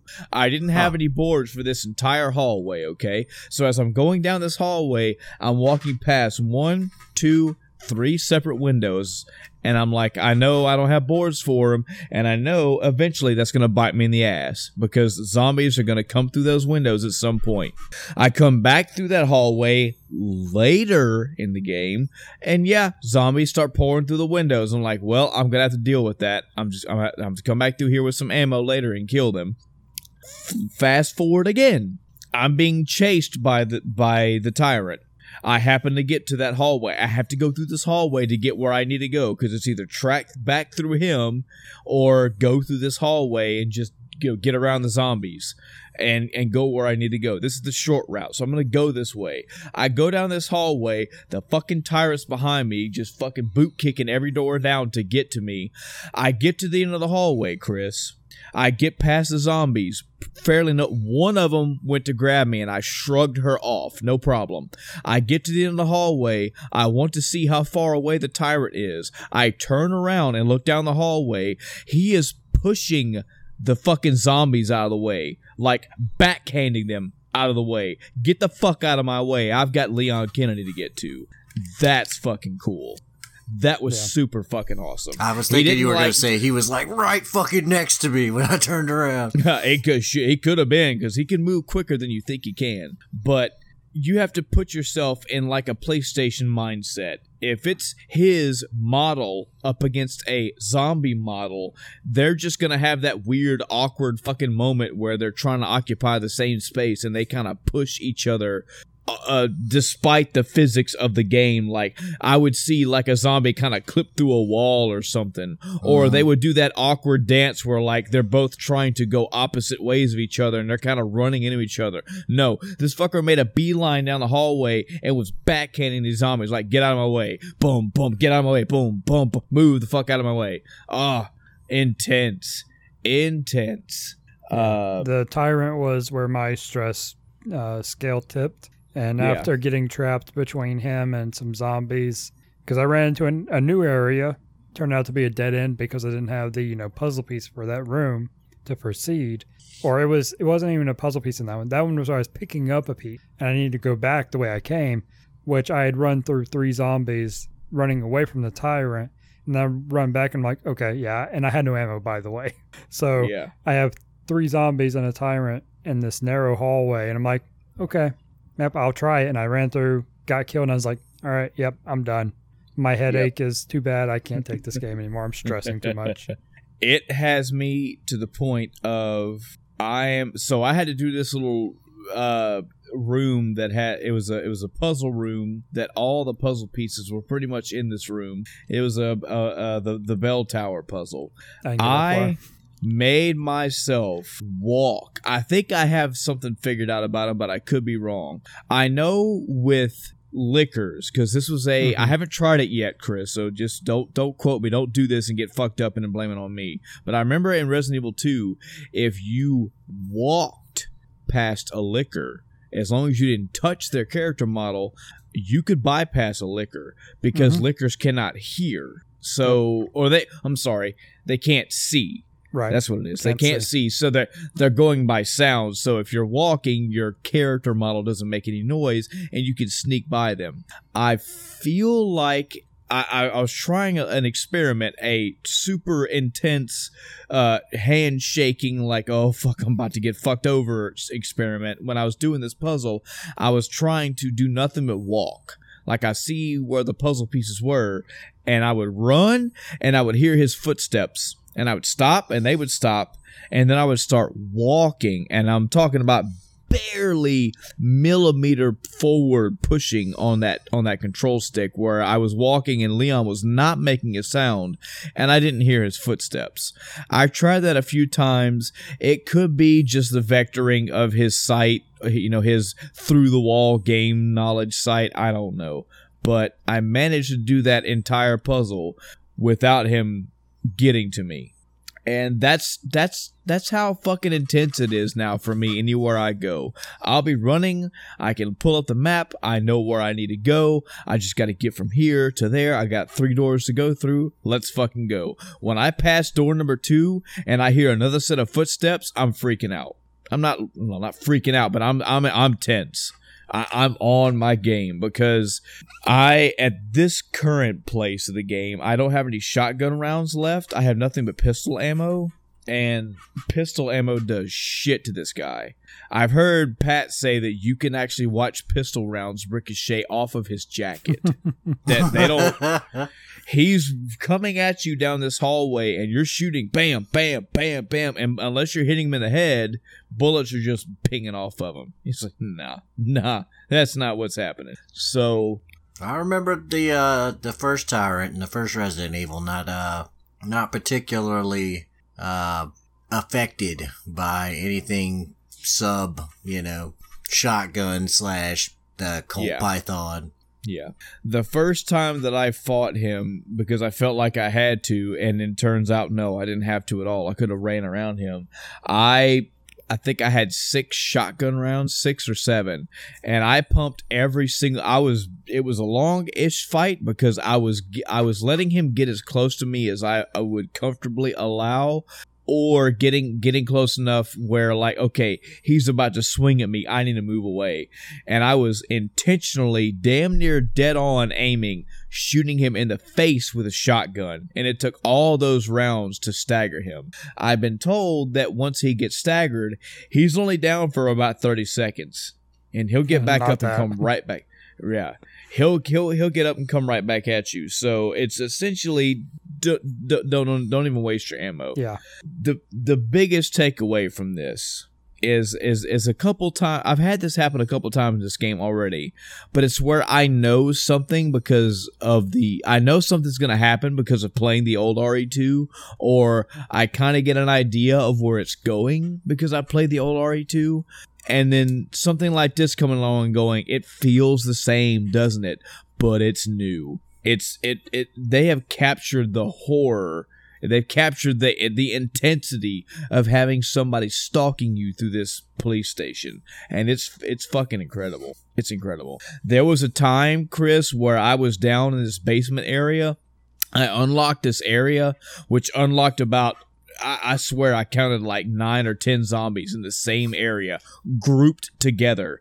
And as I was trying to watch and negotiate how the fuck I'm going to get through around, like counting my pistol in the heat of the moment, we're talking maybe 7 seconds here max. I'm backing up. I'm counting my pistol ammo. I pull my menu up. I have no shotgun rounds. Drop the menu. Make sure I have all the bullets loaded in my pistol. I start popping off one zombie. I got to get brain shots. Backing up. I have to get brain shots. I can't get a headshot. I take one down. I start shooting another one in the head. The fucking tyrant comes walking in, pushing everybody out of the way. Fuck you, bitch. Now I'm here too. And I'm like, oh my God, I can't. Oh, fuck. Will he actually kill the zombies? I haven't seen that happen yet. I haven't seen that. But if you're in his way, you get moved. So let's talk about the star of Resident Evil. Let's talk about the puzzles. Okay. So, how'd they up the puzzle game in Resident Evil 2 Remake? Are the diamonds shinier? And Chris, you can chime in on this too, but I don't feel like the puzzle thing has been really vamped up so much, because many of the puzzles that I've come across are, you found this thing while you're trying to look for this key. You know you need a key for this lock. And in your progression of finding that key, you also found this item. Once you finally get the key, there's a puzzle down the hall that needs this key and this item. And oh, what do you know? You happen to find the place that needed this first item you found. There are a couple of ones that involve combinations to locks, and you have to find clues on how to do those. These are not super brain thinky puzzles, I'll tell you now. No, they never were. A couple of them can actually be brute forced if you really wanted to. I was starting to do that with one puzzle, and I was like, I won't want to do that. I'll go look for the clues and find it out myself. But I think I know what you're asking. I have played games where they have completely revamped things and like up the game, as you said. Mm-hmm. I'm really struggling here to make sure I got one right, because I feel that there was a puzzle or two that made me go, oh, well, okay, that's pretty cool. I will say that they've gone, while not overboard, Adam, they have gone a little bit further in explaining how these puzzles either get made or get solved. For example, call it a spoiler if you want, I suppose. It happens in the first maybe 5 minutes when you get into the police station, maybe even sooner than that. There's a video that you watch, a movie clip from a security camera, and it's a guard that's fighting off zombies in almost like his last moments, and he's backing up in this alley and backing up, and it switches cameras, and backs up, and it switches cameras, and he's like, he realizes in the video that he's about to die. He realizes shit's fucking game over. He holds this notebook up to the camera and goes, "Hey, Officer so and so," who I think you find out later he was his partner or his chief or whatever. He's like, "Hey, I found this. This is the key. This is the thing that we were looking for. Remember that door that we needed? This is the solution right here. And fucking, I'm gonna do my best to fight. But if I don't make it, you gotta find me because I've got some shit right here you need to have." And he fights and fights and he loses and he dies. And you can find that notebook later, and he's got solutions to it, as opposed to you reading something scribbled on a wall, or I don't know. They do a decent enough job in explaining the solutions they give to you. But there are still several where you're walking along and I found this cog piece. I wonder where this goes to. I'm pretty sure I'll find out later. But so far the selling point for me really has been the tyrant. I just went into the sewer area of the game. Oh wait, man, almost forgot. I'm not gonna spoil it. I'm not gonna tell you what happens, but I did come across a little story cutscene movie / thing that was it was intense, man. Like, it was making me choke up. They've got some. I'm so up and down on the movie parts of this game. Man, the first time that Leon meets back up with Claire, they have almost like hey, how's things going? Oh, things are going good. Yeah, you come here often? Like, they have one of those, like, conversations, and there are zombies banging on the wall behind them, about to break down the fucking gate, Maybe we should travel together, since, 2 people would be better in this scenario than just one. We could actually watch each other's backs and stuff. I'll tell you right now, there are points that, man, if you're gonna CinemaSins this game, you're gonna fuck the game over for yourself. Wow. I mean, there are lots of points in this game that are like, dude, you could have just used a knife right here, or dude, you could have just used a crowbar. You tell me you didn't have a piece of fucking wood laying around to lay across this? I mean, come on. But if you let the game be a game and you try to have fun with it, and especially when the fucking the terror, not survival horror, but when the terror parts start kicking in, it started ramping up. The tyrant part, while yes, Chris, it definitely is intense and definitely anxiety inducing, has had me like creeped out. Like, oh, just fucking, when I hear those footsteps, I'm up. My radar is up. I'm fucking scanning and I'm looking. I need to figure out what the fuck to do. I am routing myself between point A and point B and going, that's a lot of doors to go through. That's a lot of doors to go through. God, any one of those, he could be on the other side.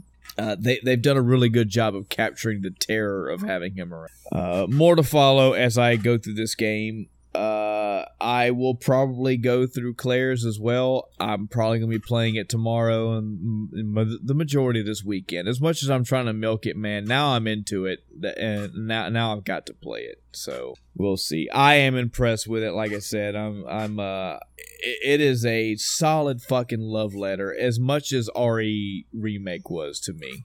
Well, let's talk about another love letter that should be coming out here soon, now that Kingdom Hearts 3 is over with. Okay. Guess what's coming out for the Switch? Final Fantasy VII. What? Yeah. Okay. Yeah, you're trolling me right now. I am not. Apparently, a Switch version is going to be coming out. Surprise. Moving on. So, well, wah, Chris. Wow. It's already out and everything else, so why not? I mean, they put Skyrim out for your refrigerator, so why not Final Fantasy VII for the Switch? I did see man, I don't know, this probably tells more about me as a person, but there was a mod. I think I may have put it in our Discord. If not, I'll have to find it again now, but there was a fairly recent Final Fantasy VII PC mod that basically added some up texture to everything. It's noticeable, guys, honestly, if when they show the video that the trailer for it is like 15 or 20 different areas that they show the original PC graphics, and then they show the filter over the top of it. And yes, things look a little better, they look a little clearer, but unfortunately, I mean, there's only so far you can push that game. The backgrounds, yes, because the backgrounds were detailed. They almost look painted sometimes. But Cloud looks like a blocky weirdo. I mean, Tifa looks like a blocky. It's got the polygons. Like, you can count his polygons. I'm just saying. How many, Chris? How many fingers does Cloud have on his hands? Spoiler: he doesn't. He's got fucking big orb block arms and hands. I mean, that's when you can just look at a model and tell how many polygon count used to be a thing. And you back in my day, we used to measure the goodness of the graphics by the polygon count. Yep. I'm sure somebody out there has done it, but I mean, if you did like an ultra realistic art piece on the polygon version of Cloud, that would look fucking terrifying. And that's the problem with doing things like this. Like, yeah, in my opinion, yes, you make the graphics look a little crisper, you add a little bit more detail to the backgrounds and all, but there's only so far you can take a lot of these weird 3D polygon enemies and whatnot. But it's out there for you and everybody else to check out if it interests you. Yeah, so this whole 7 on Switch isn't new. It's been September they dropped the news, and it's not just the Switch, it's Xbox One as well. Really? It's just the Switch is getting attention because it was actually shown in a commercial, a little snippet of it. Wow. Yeah, I'd heard something had come up with it, so that's why I mentioned it. Yeah. But again, don't care. Apparently they're gonna have a Final Fantasy VII on the Switch. Go around, walk around and play your Final Fantasy VII. Everything's coming to the Switch, man. To Kingdom Hearts 3. Everything's coming to the Switch. So, real quick, while I'm thinking about it, I know, Michael, you typically don't play phone games very often. What about you, Adam? I play them mildly often. Just not a whole lot of them, but I kind of go through them really quick. Sure. And how many of them are, I say percentage-wise maybe, how many of them are multiplayer game? I've played at least 2 or 3 prominent ones. Or do you mainly play single player? Dude, you were into that Clash of Clans for like 4 years, man. I remember that. Yeah, Clash of Clans. Yeah, I never played Clash of Clans. Did you ever tell that story about the hundreds of dollars that you dumped into that game? Yeah, that was totally me. That wasn't anybody else. Like close to $3,000 you dumped into that game. Yeah, it's like I spent like archers or some shit. Spent like $30,000 on archers and potions or elixir or whatever it's called. Yeah, I gotta get my dragons up. Yeah, you better have dragons in your castle. Now we had a coworker that talked about this game nonstop, and I won't play it on principle. Okay. But yeah, no, I'd say about 50% of the games that I play are multiplayer. Okay, how many games have you had shut down? Oh God, I always quit before they get shut down at the very least. But I can't say I've had one get shut down on me. No. Yeah, one of my main phone games, Dragon Soul. I talked about it a little bit before. It's nothing special to it. It's I don't know even what genre it would fall under. It's a mobile game, so they're kind of hard to place at times. You usually classify them by comparing them to another game.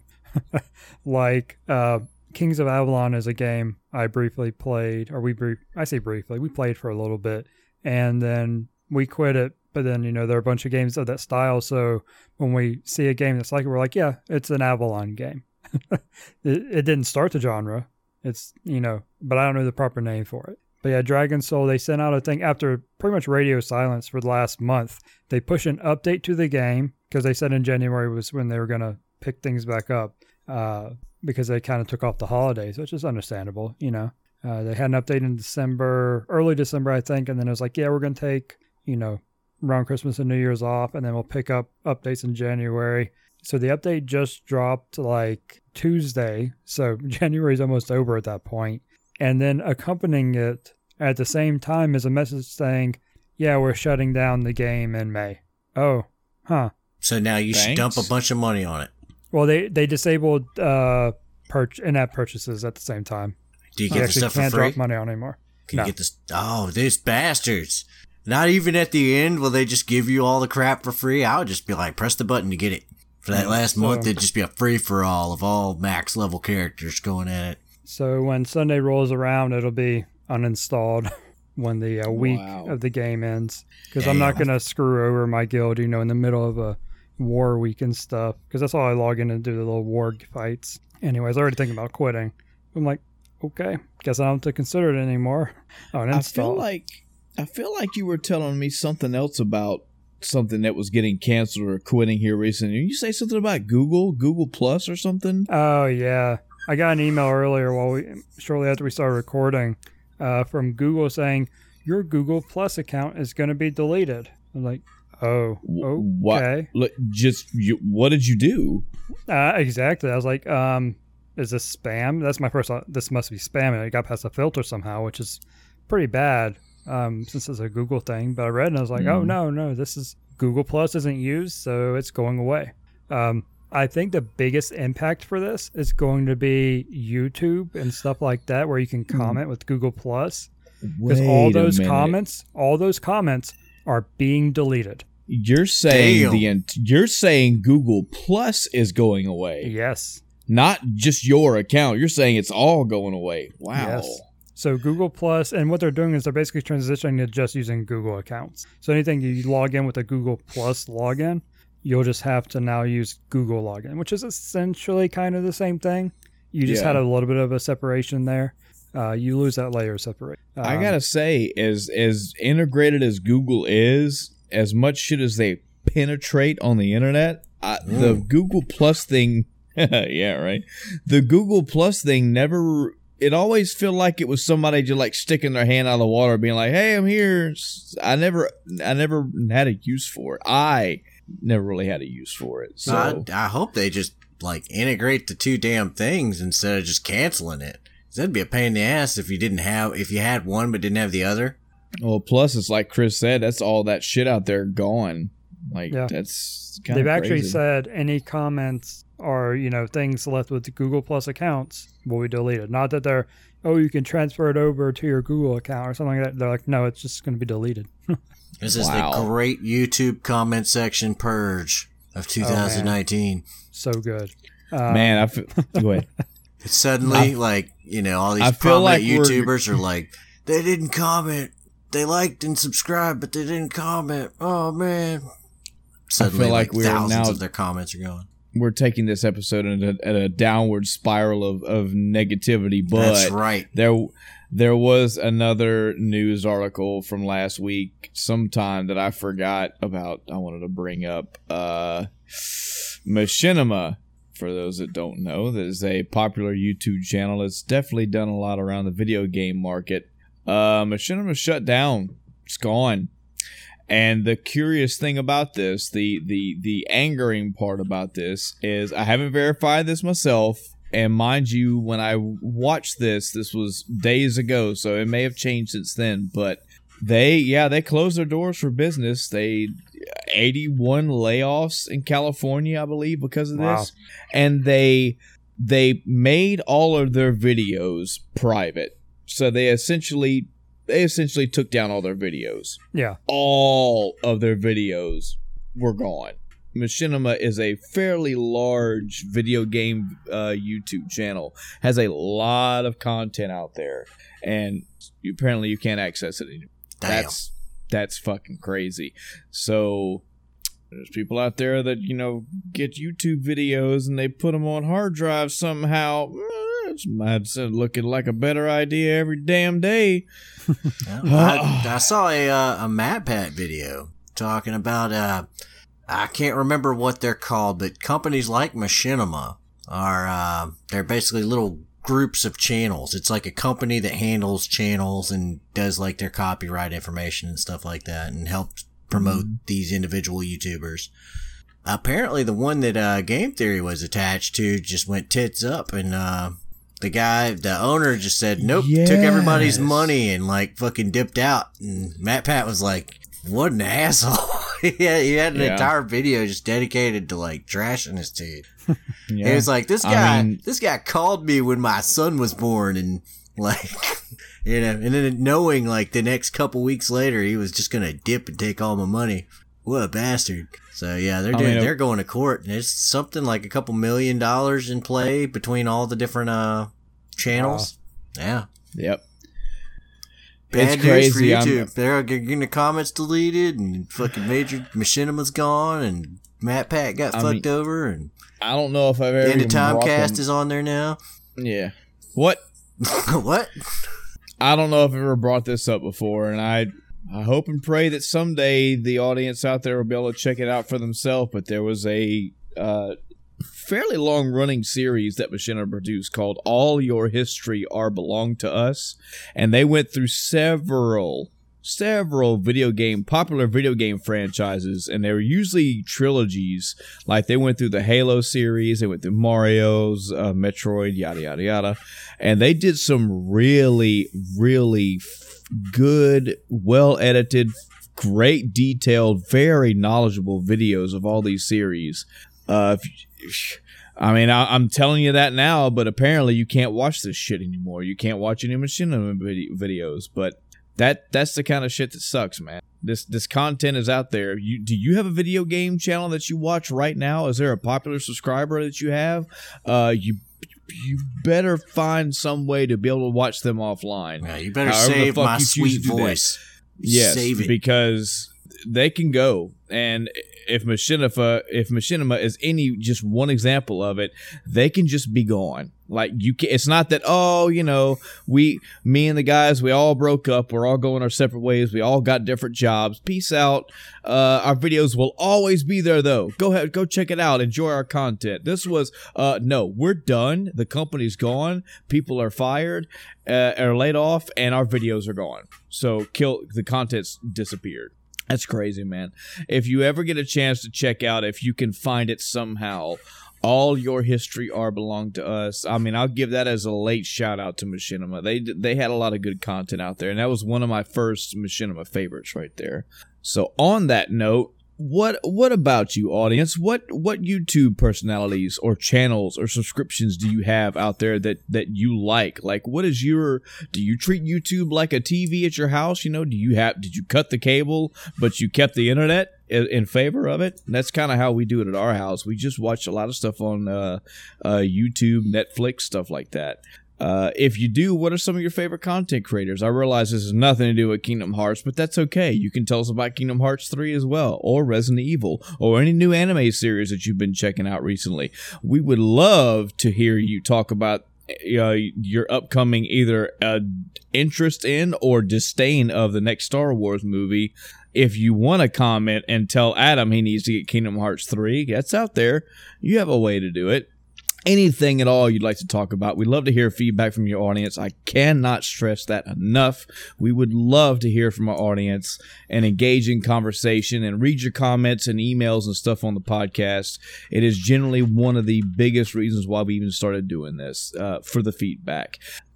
There are many ways you can get that feedback to us, and Jesus, this fucking list is going to get longer as the show goes on, but as it stands right now, you can find us on Facebook. Just search for Anytime Cast. You can send us a comment, send us a message, whichever way you want to get a hold of us. It may be Facebook, may be how you found this episode right here. We do have a YouTube channel where we are currently uploading all of our videos. We're about to 30-ish now, 33, 34. You can leave comments on any video that you prefer. We have an email. You can email us at endoftimecast@gmail.com. That's endoftimecast@gmail.com. No funny numbers in there. Just spell it just like you heard it.